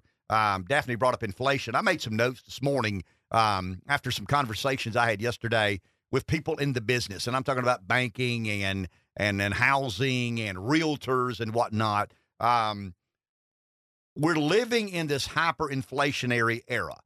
And the M2 money supply. Remember, we talked a couple of weeks back about the M2 money supply increasing from 15 to 22 trillion, and now it's back to about 21 trillion-ish, somewhere thereabout. We've extracted through quantitative tightening about $1 trillion, 80 billion, 100 billion a month, somewhere. Anyway, the from 15 to 22 back to somewhere in the neighborhood of 21. It isn't quite 21, but it's somewhere in that neighborhood. But we're looking around now, and I think we all agree that housing is a big indicator as to how the economy's doing. I mean, where are we in relation to housing? I'll say this. Housing is less affordable today than I think it ever has been. I mean, we've not tracked these numbers forever, but never before has a home been so unaffordable. The median home in America today is $410,000. It won't be that way long, but that's the median today. I mean, there's going to be a rapid depreciation of asset price here sooner than later. I know the realtors don't want to say this. I know the the builders are concerned, but I mean, it's inevitable. I mean, it's going to happen. Housing, the most recent generation, and this is another place that I doubt realtors are very fond of me saying this, house is not an investment. It's somewhere to live. It's shelter. And it has to be, I mean, can it be a wise investment? Of course it can. I mean, it can be a bad investment. But primarily it's something to give you shelter. It provides, a place for you to call home. But the median home in America today is $410,000. If you put 20% down, that's $84,000. That means you finance $386,000. I mean, that's the median home price in America. The banks are now requiring, believe it or not, a down payment. So 20% down puts you financing $326,000. At 4%, which is what the interest rate was a year ago. I mean, imagine that, guys. At 4%, that payment is $1,556 a month. Today, the 30-year mortgage is about 7.8-ish. I mean, I did it at 8. It's been north of 8 for a day or 2 or 3, and then a little bit. I mean, it fluctuates back and forth. But at 8%, that payment goes from $1,556 to $2,400. So your house payment just went up roughly $850. And for the first time in American history, we're paying about 40% of our median household income on a house. That's what they're expecting you to pay to buy a median home. We can't do that. We're going to take a break. On the other side, I want to explain what's got to happen unless the price of the home significantly decreases. Nobody wants to hear that, but it's going to happen. Here's what has to happen to get that back in some place of equilibrium. Take a break. Back in a few. So in the 9 o'clock hour, Ron Schmelz will be with us, and we're going to talk about the speaker's race, and I'll kind of go through some of the numbers and what I'm hearing and what I've read and what I understand to be true and what I'm making an assumption about. But I want to go back to some of this math that we were talking about a second ago. In America today, the median home is $410,000. It's crazy. That's crazy, but it's where we are. The banks are requiring a 20% down payment. We're no longer in the wild, wild west of subprime lending and, 100% financing. So that means that the person who's trying to buy a median home has to come up with $84,000. So in the good old days of 4% interest, if you came up with the $84,000, which is a lift in itself, your payments are $1,556.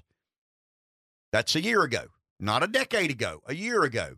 Today, that $1,556 would be $2,392, $2,400. So for the first time since we've kept records, the median price of a home compared to the median income of an American household is so out of whack. It's never been this out of whack. Let me say that again.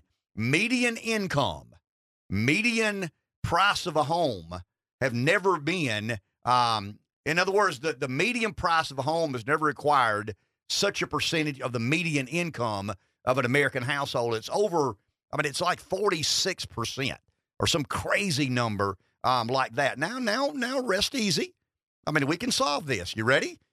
There are three things can happen that puts everything Humpty Dumpty back together again. Nothing to see here, no problem. Roll on, says Wall Street. We could have a 37% decline in home prices, and we're good. Just 37%. Mm-hmm. A little, somewhere between a third and a half. Your home has to depreciate to get everything back in place. Only somewhere between, I didn't say 3.7%. I said 37% decline in home prices, or the home mortgage rate could go back to 4%. Historically low, probably as low as it's ever been in American history, or median income could grow by 62%. So no reason to be concerned. All easy things. Either home prices drop by 37%, mortgage rates drop by 100%, or median incomes go up by 62%. I didn't say 6.2%. I said 62%. Right. So we're not out of sorts. Yeah. We're a little bit off center. It's easy. Yeah. That front tire, it's just a little bit out of round. Just run by the tire shop, run by, Lee's Tire and let them kind of straighten you out. It'll take 5 minutes. Nothing to see here. One of those little weights, those thingamajig weights they put on the rim that gets it back in balance. No, you don't have a tire. You're riding on the rim. That's where we are. And we've tried to escape reality for longer than we should have tried to escape reality. And I understand it. If I were a realtor, if I were a builder, if I were a banker, I would pump sunshine. But I think in your heart of hearts, if you're a smart realtor, you know where we are. If you're a smart builder, you know where we are. If you're a smart banker, you know where we are. And I'm not blaming anybody. It's the party bus syndrome, right? Josh, you like being on a party bus? Heck yeah. We got girls in bikinis. We got high-end bourbon. We got cigars. Who wants to get off that bus, right? I guess a woman would, but a dude wouldn't. You couldn't trick a dude off that bus, right? Nope. But the party bus is heading off into the financial abyss. And there's a cliff. And we know it's there. But I got these things on this bus. Too much fun on the bus. Yeah, too much fun on the bus. I don't want to get off the bus. Yeah, but there's a 10,000-foot cliff just over there. Well, I'll get off, but not now. Yeah. We're not there yet, right? Yeah, I'm right? sure. Are you I'm sure not we're not? I'm not going off the edge of the cliff for these girls' bourbons and cigars, but I'm not getting off today. Let's stay here just a little bit longer and see if there's a change. Well, there is a chance. There's an absolute chance. We could have a 37% decline in home prices. We could have mortgage rates reduced by 100%, or we could have median income increased by 62%. That's how we get back to a normal model of house pricing and median income. I mean, that's what it takes to get us back to where we historically have been, and probably more than likely should be. I mean, a sugar high can't last 2 decades. I mean, there's a reason you call it a sugar high. And in 2007, when the world blew up, the Fed made decisions, the government made decisions that we're going to eventually regret. Now, we've kicked the can down the road, and we've been as creative as humanity can be in figuring out a way to avoid the inevitable. But I think we're about to crash against that wall, and we're about to understand that there's nothing normal about keeping interest rates at zero for a decade. There's nothing normal about increasing M2 money supply by 40%. I spoke to the LATA Rotarians yesterday, and the look on, I mean, people, when you say it this way, when you say that 40% of all the liquidity in our economy today didn't exist in December of 2019. And they kind of look at you like, I can't be true. There's no way. I mean, that guy just said that 40% of the liquidity in our economy today didn't exist before the pandemic. Well, it didn't. I mean, we went from 15 to $22 trillion. We created out of thin air $7 trillion. How many years ago, Royal Reb, is a trillion seconds? Almost 32,000 It's years. almost impossible to physically create that liquidity. Well, we didn't physically create the liquidity. I mean, it's digital currency. I mean, some computer somewhere that the Fed has access to printed, created. That's a better way. In the old days, we talk about printing presses. Now we're digitally creating content. We don't print. Well, we still print newspapers. Nobody buy it. But anyway, the digital presence of American newspapers has taken the place of the printing press. Same with the Fed. I mean, they don't fire up the printing press. Hey, Joe, fire that thing up, man. Put it on high. I mean, we got these politicians spending money, and the Fed wants to inject all this cash. You got to print those dollars faster, man. $100 faster. No, we don't do that. We digitally create currency, and it's fiat. I mean, what is its value? Well, you tell me. Tell me what the paycheck you take home today does compared to what it did pre-pandemic. Not anywhere near as much, right? I mean, we all agree to that. Nowhere near as much. Forget measurements of inflation. Forget CNBC and Bloomberg and what they say the rate of inflation is. We know what it is. We live it. I mean, we don't need a chart or a graph. We buy gas. We buy groceries. We go out and eat. Rev and I have these off-air conversations about the changes in our lifestyle we've made. And it hurts the economy. I mean, when you make these decisions, waitresses and certain people in certain sectors of our economy, I mean, they pay a price. But it's called, can't stay at the Ritz-Carlton, so you stay somewhere else. I mean, we all have budgets and we all have answers, except the Fed, except the government. And they continue to spend. I mean, this year will be the highest deficit that the country's ever had. It adds to the debt. The debt will be somewhere for 34. There will be a point if we don't change. I read this, and I'm beating this dead horse because it needs to. I read somewhere over the weekend that if we continue on the current trajectory, cash inflow, and I'm talking about tax receipts, the amount of money the government takes in will not satisfy the amount of debt and the refinancing of the debt. In other words, we forget Medicare, Medicaid, and Social Security. At some point in time in the next 20 years, if we continue as we are, the amount of money we collect in the name of taxpayer receipts will not be enough to service the debt. And we continue to move along. So, yeah, there are ways to get out of this. House prices cut in half. Income's up, nearly double. We'll do that before noon. No, sure. What will we do this afternoon, Rev, once we fix those insurmountable odds? Take a break. We'll be back in just a few moments. 843-661-0937 is our number. Last hour of this Wednesday morning. Ryan Schmelz from Fox News is with us. Ryan, good morning. How are you? Doing good. How are you, sir? I'm placing your name in nomination for Speaker of the House. How about that? I mean, the Republicans can't get their feces consolidated, so I'm placing Ryan Schmelz as a nominee for Speaker. You up for it? Well, some of them are going to tell you that you're going to be proven wrong because they are probably the most confident they've been that they've got a nominee who can get the 217 votes needed. It was a very unified front last night when they were leaving the conference meeting, though it was a very late vote. And yes, there is still the possibility Mike Johnson might run into some issues, but the party feels that they've got their nominee and they've got the way forward. What about Johnson? Is it fatigue? Is it some of the things he said? I mean, what is it about Mike Johnson that makes you think this may be the time they get across the finish line? It's all of the above. You definitely felt the sense from moderate members yesterday who might be a problem for Johnson that they're just kind of tired and that they need to elect a speaker candidate right now. I think the fact that he aligns with certainly the conservative wing of the party, but may not have the divisiveness or the loud rhetoric that Jim Jordan had with him, I think that kind of gives him an advantage there. And the fact that he still has a position within leadership, which makes him attractive to some moderate candidates too. So there's a lot there that's working for Johnson that I think will help him potentially get that 217. But there are still some roadblocks there. Some care about this, some don't. What does President Trump feel about a Speaker Mike Johnson of Louisiana? It looks like it's positive on the Trump side. Trump has been a fan of Mike Johnson. Mike Johnson has been a fan of Trump. So it looks like he will not be getting in the way that he very strongly came out against Tom Emmer after Emmer got the nomination. Well explained. Ron, thank you for your time. Have a great day, sir. You too. Let's see if we get a speaker. Good deal. If not, you will be the nominee next.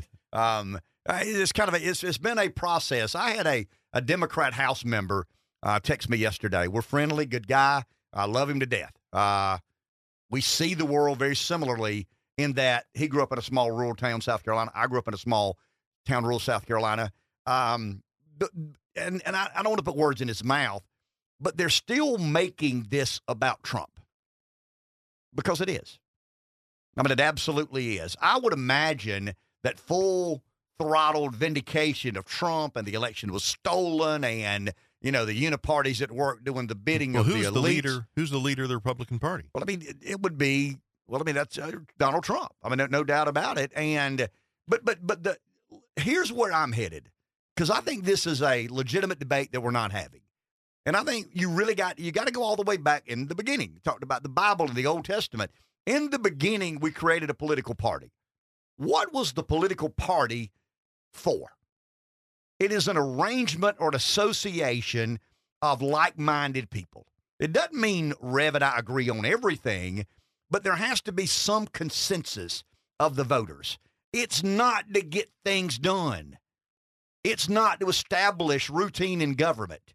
It's not to, have the meeting at Krispy Kreme before you have the meeting at council chambers. Not that I've ever done that, but I've heard of some of those meetings before council or the General Assembly get together. I've heard that they may get some of the shenanigans out of the way before they have the formal and dignified process. I just believe, and I think Jim may have said this one day, this or last week, I believe that this is positive. We're fighting for the heart and soul of a party.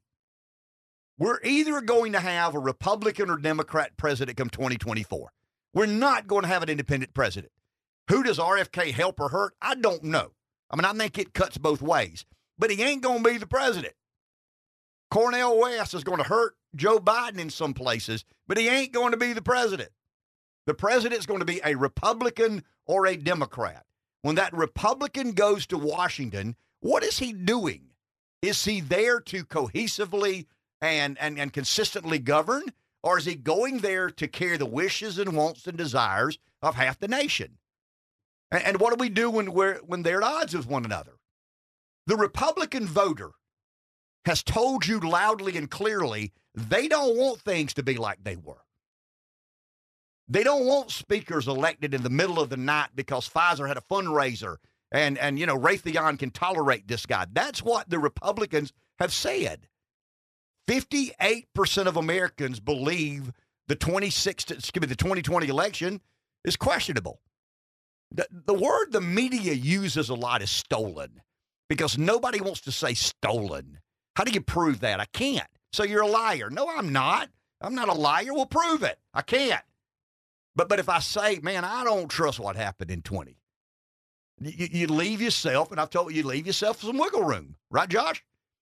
I mean, we don't ever back ourselves completely in a corner. I learned that in politics. You got to give yourself a little bit of maneuverability.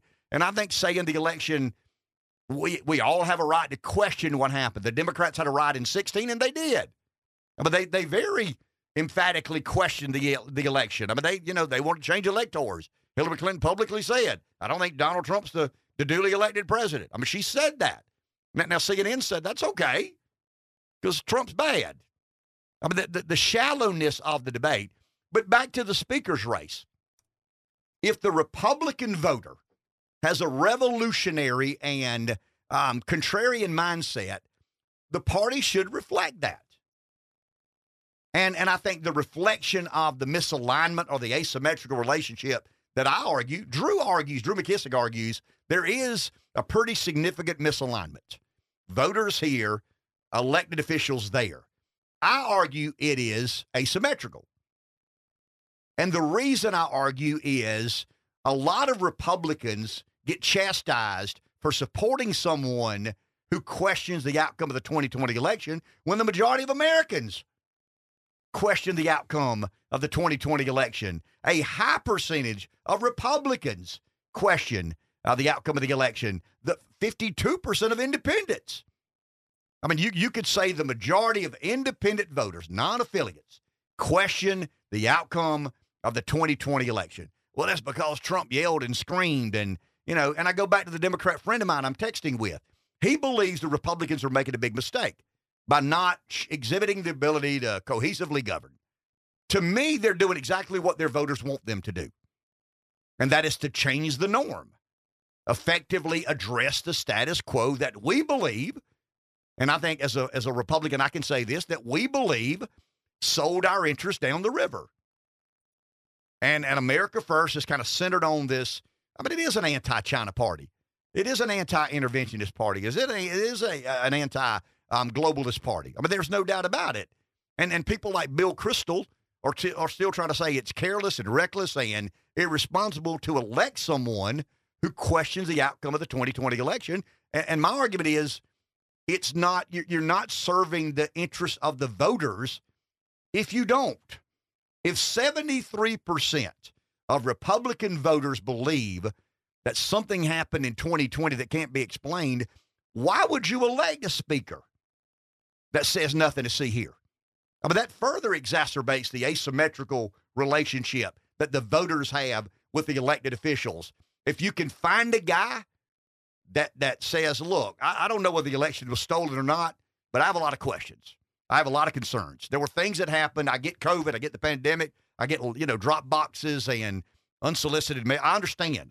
We changed the rules, and we changed them because we had a pandemic and people were freaked out and, they wanted to vote in different sorts of ways. But questioning the outcome of the 2020 election is not a fringe position. The media portrays it as a fringe position, but it's very much in the mainstream of the Republican primary voter and in the mainstream of the American people in general. Stolen is the word you get tricked into buying into. Stolen, and that's Trump's fault. I mean, that's Donald Trump's fault. The election was stolen. Was it? Prove it. Has he been able to? I mean, Gina Ellis read a letter yesterday saying, I'm sorry, I lied, and I don't ever want to be a part of that life again. I mean, that's part of her punishment for saying the election was stolen. And now she's I think that's a misdemeanor. I think she was charged with pleading down to a charge, a lesser charge. But as part of her punishment, she had to publicly read a letter, that said, I would have read it. I mean, I'm sorry. I would have said, I'll plead. I'll take my punishment. Yeah, they're punishing her for saying something that she may have believed. Well, I'm not reading that damn letter. I mean, that would have been me to my lawyer. I'm not reading that damn letter. Well, I mean, you know what happens if you don't? I don't know. I mean, I don't know what happens, but I'm going to carry my little bit of dignity home with me. I'm not reading that letter. I mean, I'll plead, and I understand how the system works, and I don't like it, and I do think something happened, but I'm not reading that letter as somewhat of a, I mean, that's bootlicking. I mean, that's ass kissing. I mean, that's all that is. That's the establishment putting a hide on the wall saying, hey, here's somebody who said the election was stolen, and we're going to give them a letter to say they apologize for saying the election was stolen. And, that's the status quo winning. That's the establishment winning. That's the elites getting their way. But to say that electing a speaker who denies or questions the outcome of the 2020 election is an extreme position is insanity, because they are a reflection of the voters of their party, and the voters of their party question the outcome of the 2020 presidential election. Let's go to the phone. Jeff in Florence. Good morning, Jeff. You're on. Hey, good morning. Hey, Jeff. Yeah, it was a rough day for Trump yesterday in the courtrooms. You wouldn't have read that letter that she wrote. No, I just said I wouldn't have. Okay. But what if what she's saying she truly believes? Well, then why did she say something she didn't believe? Because she said in the letter, knowing now what I didn't know then, I would have never worked for Donald Trump. She has every right to say that. Yeah, I'm not saying she shouldn't have read the letter. You're misconstruing what I said. Right. I'm saying I wouldn't have read the letter because I had questions about the election, and I still have questions about the election. I don't think the election was on the up and up, and I'm not going. I can't speak for her. She may have had a road to Damascus moment where she saw a bright light and something changed in her soul. I mean, I don't know why she read the letter. All I can say is I would not have read it because I don't feel any differently today about the election than I felt, the week after. And that's good, but do you think you know everything she knows? I'm sure I don't. Okay. Do you think she's aware now of things she wasn't aware of when she took the job? I have no idea. So that's what we're getting to now, right? Like Mark Meadows, they offered him an immunity deal. He didn't turn on Trump. Like people are portraying that like Mark Meadows flipped. He did not flip. He can't be prosecuted for the information, and it can't be used against him that he had to share with the grand jury in New York, in D.C. So that's a different animal than what's going on in Georgia. So Mark Meadows shared information that they offered him immunity. Whatever you tell us, we can't use against you in prosecution. And have you read what he's kind of saying? I've read some of what he said, but what are we getting to? What is Trump guilty of? I mean, I'm told over and over by the media he is a threat to democracy. How? Okay, so do you believe it would be a threat to democracy? Hey, Jeff, can you hang on? Because I don't. Yeah, we're going to take a break. Got to pay some bills. Josh is giving me that look, and I want to. But when we get back, the floor is yours. Back in just a couple of minutes. The point I'm trying to make, and I want to get back to Jeff. The point I'm making, because I want to make sure we're arguing the merits of what my suggestion is. The point I'm making is the media and some Republicans are arguing that electing a denier, I mean, that's their word, not mine, a denier is a radical place for the Republican Party to be and out of the mainstream. The polling shows different. I mean, the polling shows the majority of Americans, when asked not was the election was stolen, but rather do you question the accuracy of what happened in 2020? The majority of Americans say yes. The overwhelming majority of Republicans question the outcome of the 2020 election. If you elect a speaker that is consistent with that point of view or perspective, to me, you're doing the job of a political party. You're representing the interest of the people who vote with an R beside their name. That's the point I'm trying to make. And once again, the media, I'm looking on Twitter now. A lot of Republicans are saying, how dare you elect a guy so out of the mainstream? It's not out of the mainstream. It's out of the mainstream on CNN, New York Times, NBC, ABC, Ivy League institutions. But in regular working day America, there are more that have serious questions about the election than not. And a speaker should reflect that consensus of not just the primary voters, but the American public in general. It's not a fringe position. Let's go to the phone. Jeff, you still there? Yes, I am.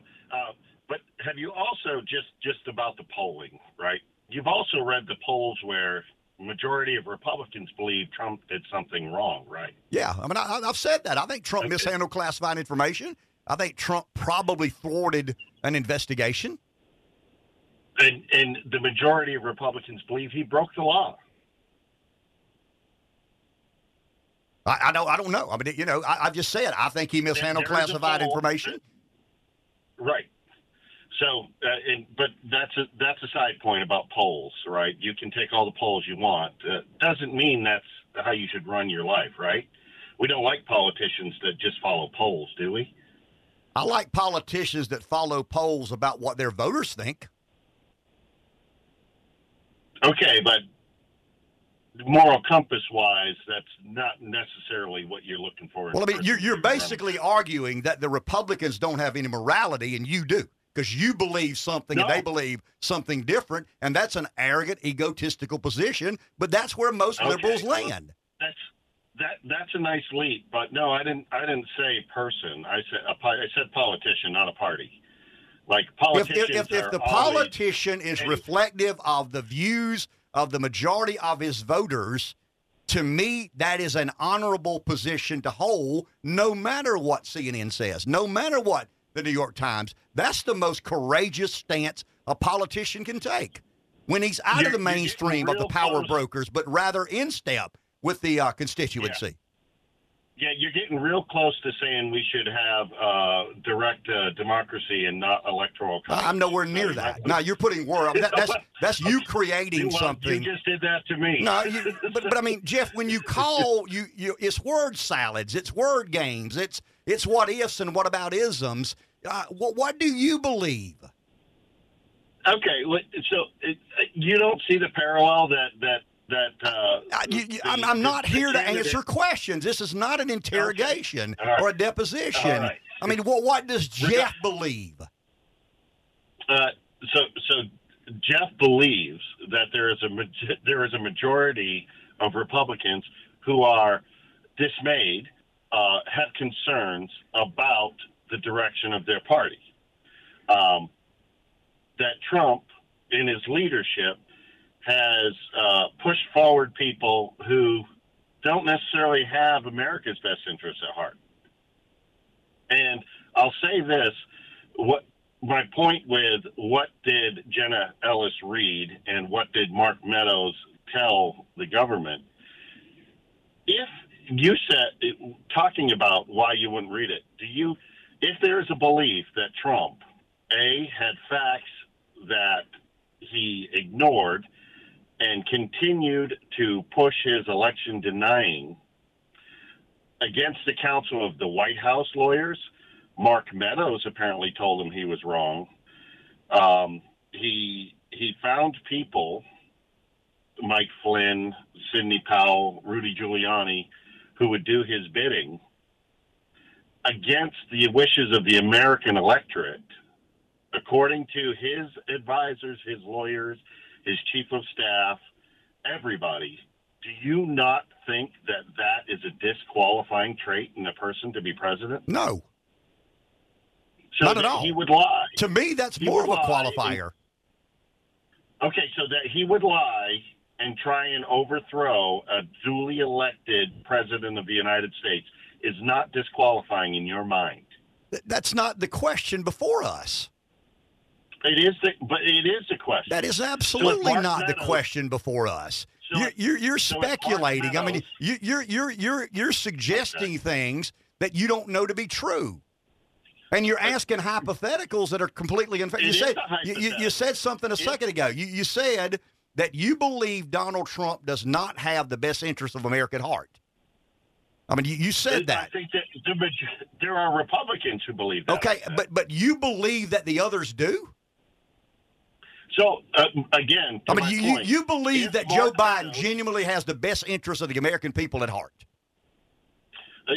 Do I believe that Joe Biden cares about American people? Sure. Do I believe Donald Trump cares about American people? I do. But I do believe Donald Trump, according to Mark Meadows, ignored the facts according to Jenna Ellis, knowing what she knows now, she realized that she was lying to the American people. According to the White House legal counsel, Pat Cipollone, Hirschman, all the way down to Cassidy Hutchinson, Republicans, lifelong, highly decorated Republicans, all are saying the same thing. Is it disqualifying in your mind? No. Because I suspect government coercion. I suspect the heavy hand of government. I expect government investigators and lawyers and attorneys at the DOJ to say, either you do this or else. I mean, that's what I think happens, and I think you've got to be incredibly naive to not believe that would be what happened. When they sit down with somebody and they make considerations about what to do or what not to do, are you sure you want to go there? Are you sure you want to do this? There's this deal we'll make, and as part of this deal, you got to say this, you got to read this, you got to testify to this, you got to be a witness to this. I mean, surely you don't believe that the government's not leaning on these people to create a story consistent with their narrative. What they offered Mark Meadows was not a plea deal. But I mean, you believe the DOJ is in pursuit of the truth? Do you believe that they're in or are they trying to keep Trump off the ballot? I mean, so you want to make it political, but sometimes criminals are just criminals. But look, no, Jeff, stop that. Stop trying to say this is not political. I mean, you're a smart guy. I've talked to you enough to know that you're a smart guy. There's no way you believe that this is not political. Okay, so is he a politician? Yes. Is Robert Menendez a politician? Yes, he is. Is he guilty? Did he do the crimes? Yes, he did. Sometimes politicians commit crimes. Let's not act like it's uncommon to have a politician do things wrong, right? I don't think I've ever said that. I don't think I've ever said. I think I've said before that I think Trump broke the law. I can't be any more clear than that. I think Trump broke the law. I don't think what he did rises to the level of the political persecution he's had to endure. But you don't know what they know. I don't. You're right. I don't. You don't either. You don't know what his handpicked employees know that are now saying, knowing what I know now, I would have never gone along with this. And we're in the process of trying to find out, right? Let them, right? I mean, have his day in court. I've said it before, and I'll say it again. Let's investigate everybody as thoroughly as needed to find out who did what. That includes Donald Trump. That includes Joe Biden. That includes Menendez. That anybody. I mean, Jordan, whomever is in powerful positions within our government need to be thoroughly vetted, no matter what party they're part of, and no matter what their interests or where their interests lie. And so just to go to, you saw what happened in Michigan this last week, right? No. Well, I mean, I know the football team stealing signals. Well, that's a given. But some of the alternative slates of electors have pled guilty. Okay. They pled guilty, and they have said, we were misled. We were handed blank documents. They recorded this, by the way. You think electors have ever been misled before by politicians? When they were told that they weren't going to be used unless the legal cases were bore out, and they were handed a blank piece of paper and that they signed, and then those pieces of papers were put onto documents that they didn't see, well, now we're starting to look at the same thing that happened in Georgia. Those people have pled guilty. So do you see if, and I'm saying if, Donald Trump, Rudy Giuliani, and his team conspired, put together a plan, duped these state electors, these alternate slates of electors, into participating in this, and then proceeding with a plan to submit that to the government to jeopardize the duly elected president from being seated. Is that a crime? The courts will decide. But I'm asking your opinion. Well, I mean, you don't. I'm not going to answer that question. That's a gotcha question, and I mean, I know what you're doing, but I'm not going to play that game. I mean, you're asking hypothetical subjectives, and I don't play hypothetical subjective unless I'm asking the question. I'm not answering that question because that's an absurd way to get there. Let me ask you this, and then we got to go. So when Democrats repeatedly asked for different slates of electors, and they conspired to try and figure out a way for these electors to not vote for Donald Trump, but rather for Hillary Clinton, where's the investigation into those politicians? How far did that plan get? No. Well, where is we don't know because we never investigated. When Hillary Clinton and about 6 or 8 named Democrats asked electors to not do the job of an elector in voting for the candidate that won the primary. And that's on the record. We know Democrats said that over and over and over again. We know they conspired in state governments with slates of electors to try and get them to change their vote, to try and get electors replaced with ones that would change their vote. Where was the investigation? Yeah, so I'll just say this. Petitioning somebody to change their mind and duping somebody into participating in your crime are two different things. You know what I think, Jeff, and we got to take a break. I think you're so concerned that you can't beat him fair and square in 2024 that you're trying to figure out a way to get him off the ballot. That's what I interpret your comments to mean. We didn't beat him in 16. Maybe we beat him in 20. I don't think we can beat him again in 24. So let's do everything in our power to stop him from being the nominee. Thank you, Jeff. Appreciate it. No, but that's where I think the majority of Democrats are. There's a sense of panic. I mean, they're painting these hypothetical, theoretical pictures. I've always said Trump's not above investigation. I mean, I am a MAGA Republican. I'm unapologetically America First. I can intellectually rationalize why I believe in the America First agenda. But I'm not a sunshine pumper. I'm not a guy that says, hey, he skates no matter what he did because he's the leader of our movement. I mean, that sounds too much like a liberal Democrat. Take a break. Back in a few. On the best campaign, you can even become the nominee, and you can have the election stolen from you.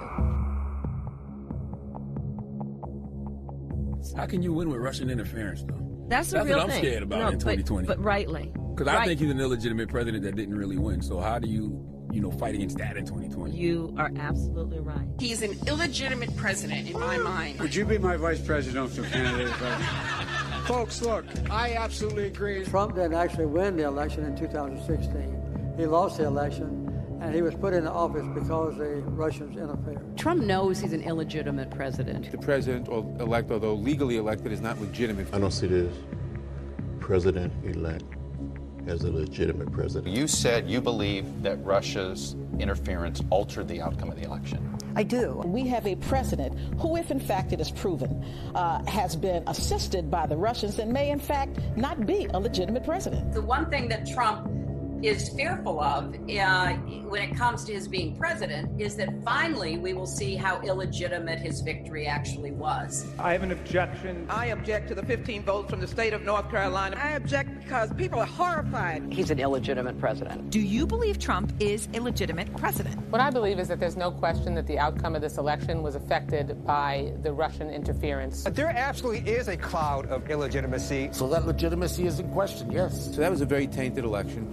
And in that sense, it's illegitimate. Why do you think the president is going to such great lengths to essentially prove that he beat you? Because he knows he didn't. He knows he's an illegitimate president. Stolen emails, stolen drone, stolen election. Welcome to the world of unprecedented Trump. So do you believe President Trump is an illegitimate president? Based on what I just said, which I can't retract. The Russian attempt to have the election, and frankly, the FBI is weighing in on the election, I think makes his election illegitimate. There was a widespread understanding that this election was not on the level. We still don't know what really happened, Isaac. I mean, there's just a lot that I think will be revealed, history will discover.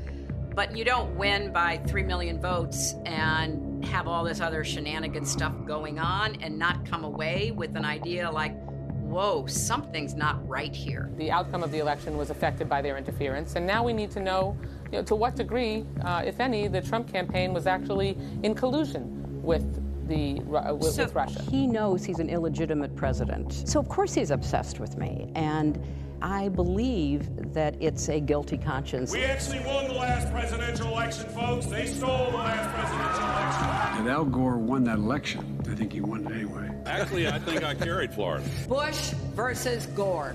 A court took away a presidency. If all the votes were counted in Florida, that Al Gore would be president today and George Bush would be back in office. I come from Florida, where you and others participated in what I call the United States coup d'etat. There's no doubt in my mind that Al Gore was elected president. I rise to object to the fraudulent 25 Florida electoral votes. I must object because of the overwhelming evidence of official misconduct, deliberate fraud, and an attempt to suppress voter turnout. It is signed by myself on behalf of my diverse constituents and the millions of Americans who have been disenfranchised by Florida's inaccurate vote count. The Supreme Court, not the people of the United States, decided this election. Speaking to a Democratic group in Chicago Tuesday, he made it clear he thinks Al Gore was the winner. By the time it was over, our candidate had won the popular vote, and the only way they could win the election was to stop the voting in Florida. Catherine Harris, Jeb Bush, Jim Baker, and the Supreme Court hadn't tampered with the results, Al Gore would be president. The Supreme Court elected the president. 2004, yes. Al Gore won the state of Florida in 2000, although not the presidency. But the Supreme Court tampered? That's a large charge. The Supreme Court stopped the counting of the votes, and if they'd let the count go on, Al Gore would have got the necessary votes. The Supreme Court selected George W. Bush as the president. He was not elected. There is overwhelming evidence that George W. Bush did not win this election. What I observed as a voter, as a citizen of Illinois 4 years ago, were troubling evidence of the fact that not every vote was being counted. I don't think that George W. Bush won the election in 2000 against Al Gore, because I think he probably lost Florida and also that nationwide. If you invite me back on this show in about 8 weeks, I think you're going to learn that Al Gore actually did get all the votes there. You know, it goes on forever. I mean, every prominent Republican, every prominent Democrat under the sun has made that charge. I mean, these are DNC chairmen, these are members of Congress. These are trying to invalidate slates of electors, contesting electors in varying states. The word stolen, I heard several times. Illegitimate, stolen.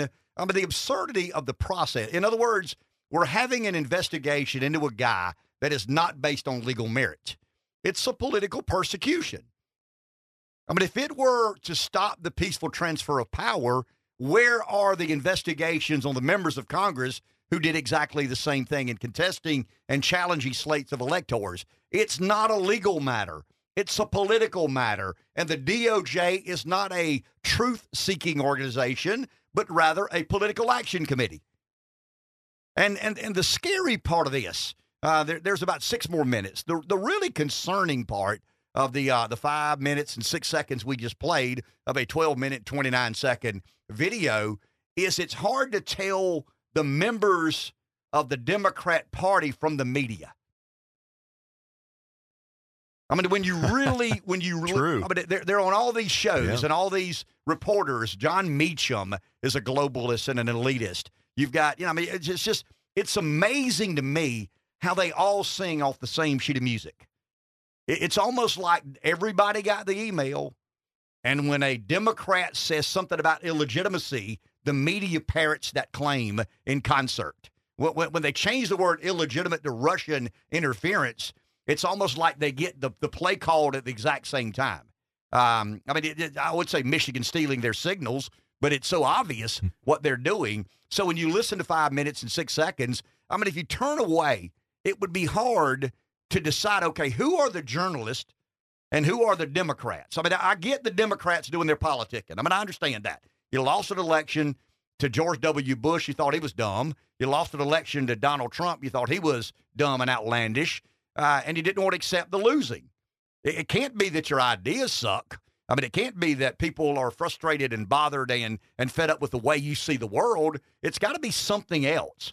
Because once again, the modern liberal, and I'm not saying every Democrat, the modern liberal believes in every example they have the moral and intellectual high ground.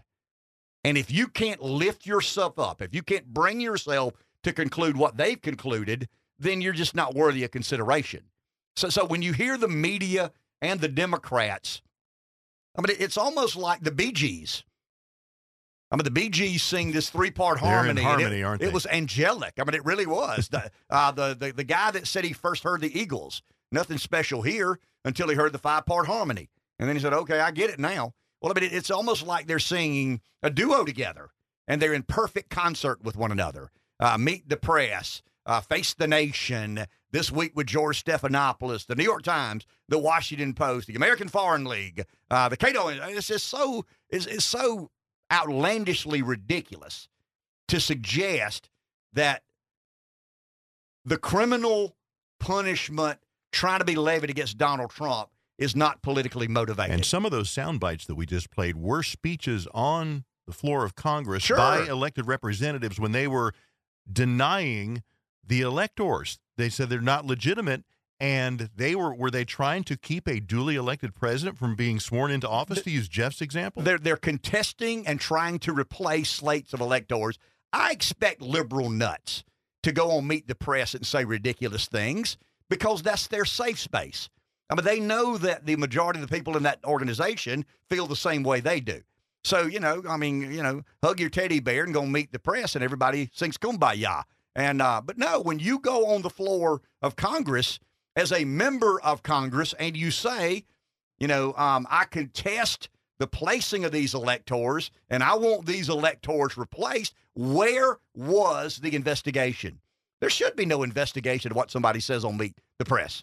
There should be no investigation of what somebody says on the campaign trail. But some of these pronouncements were made in the halls of Congress by sworn-in members of Congress. Where was the investigation? We'll talk tomorrow.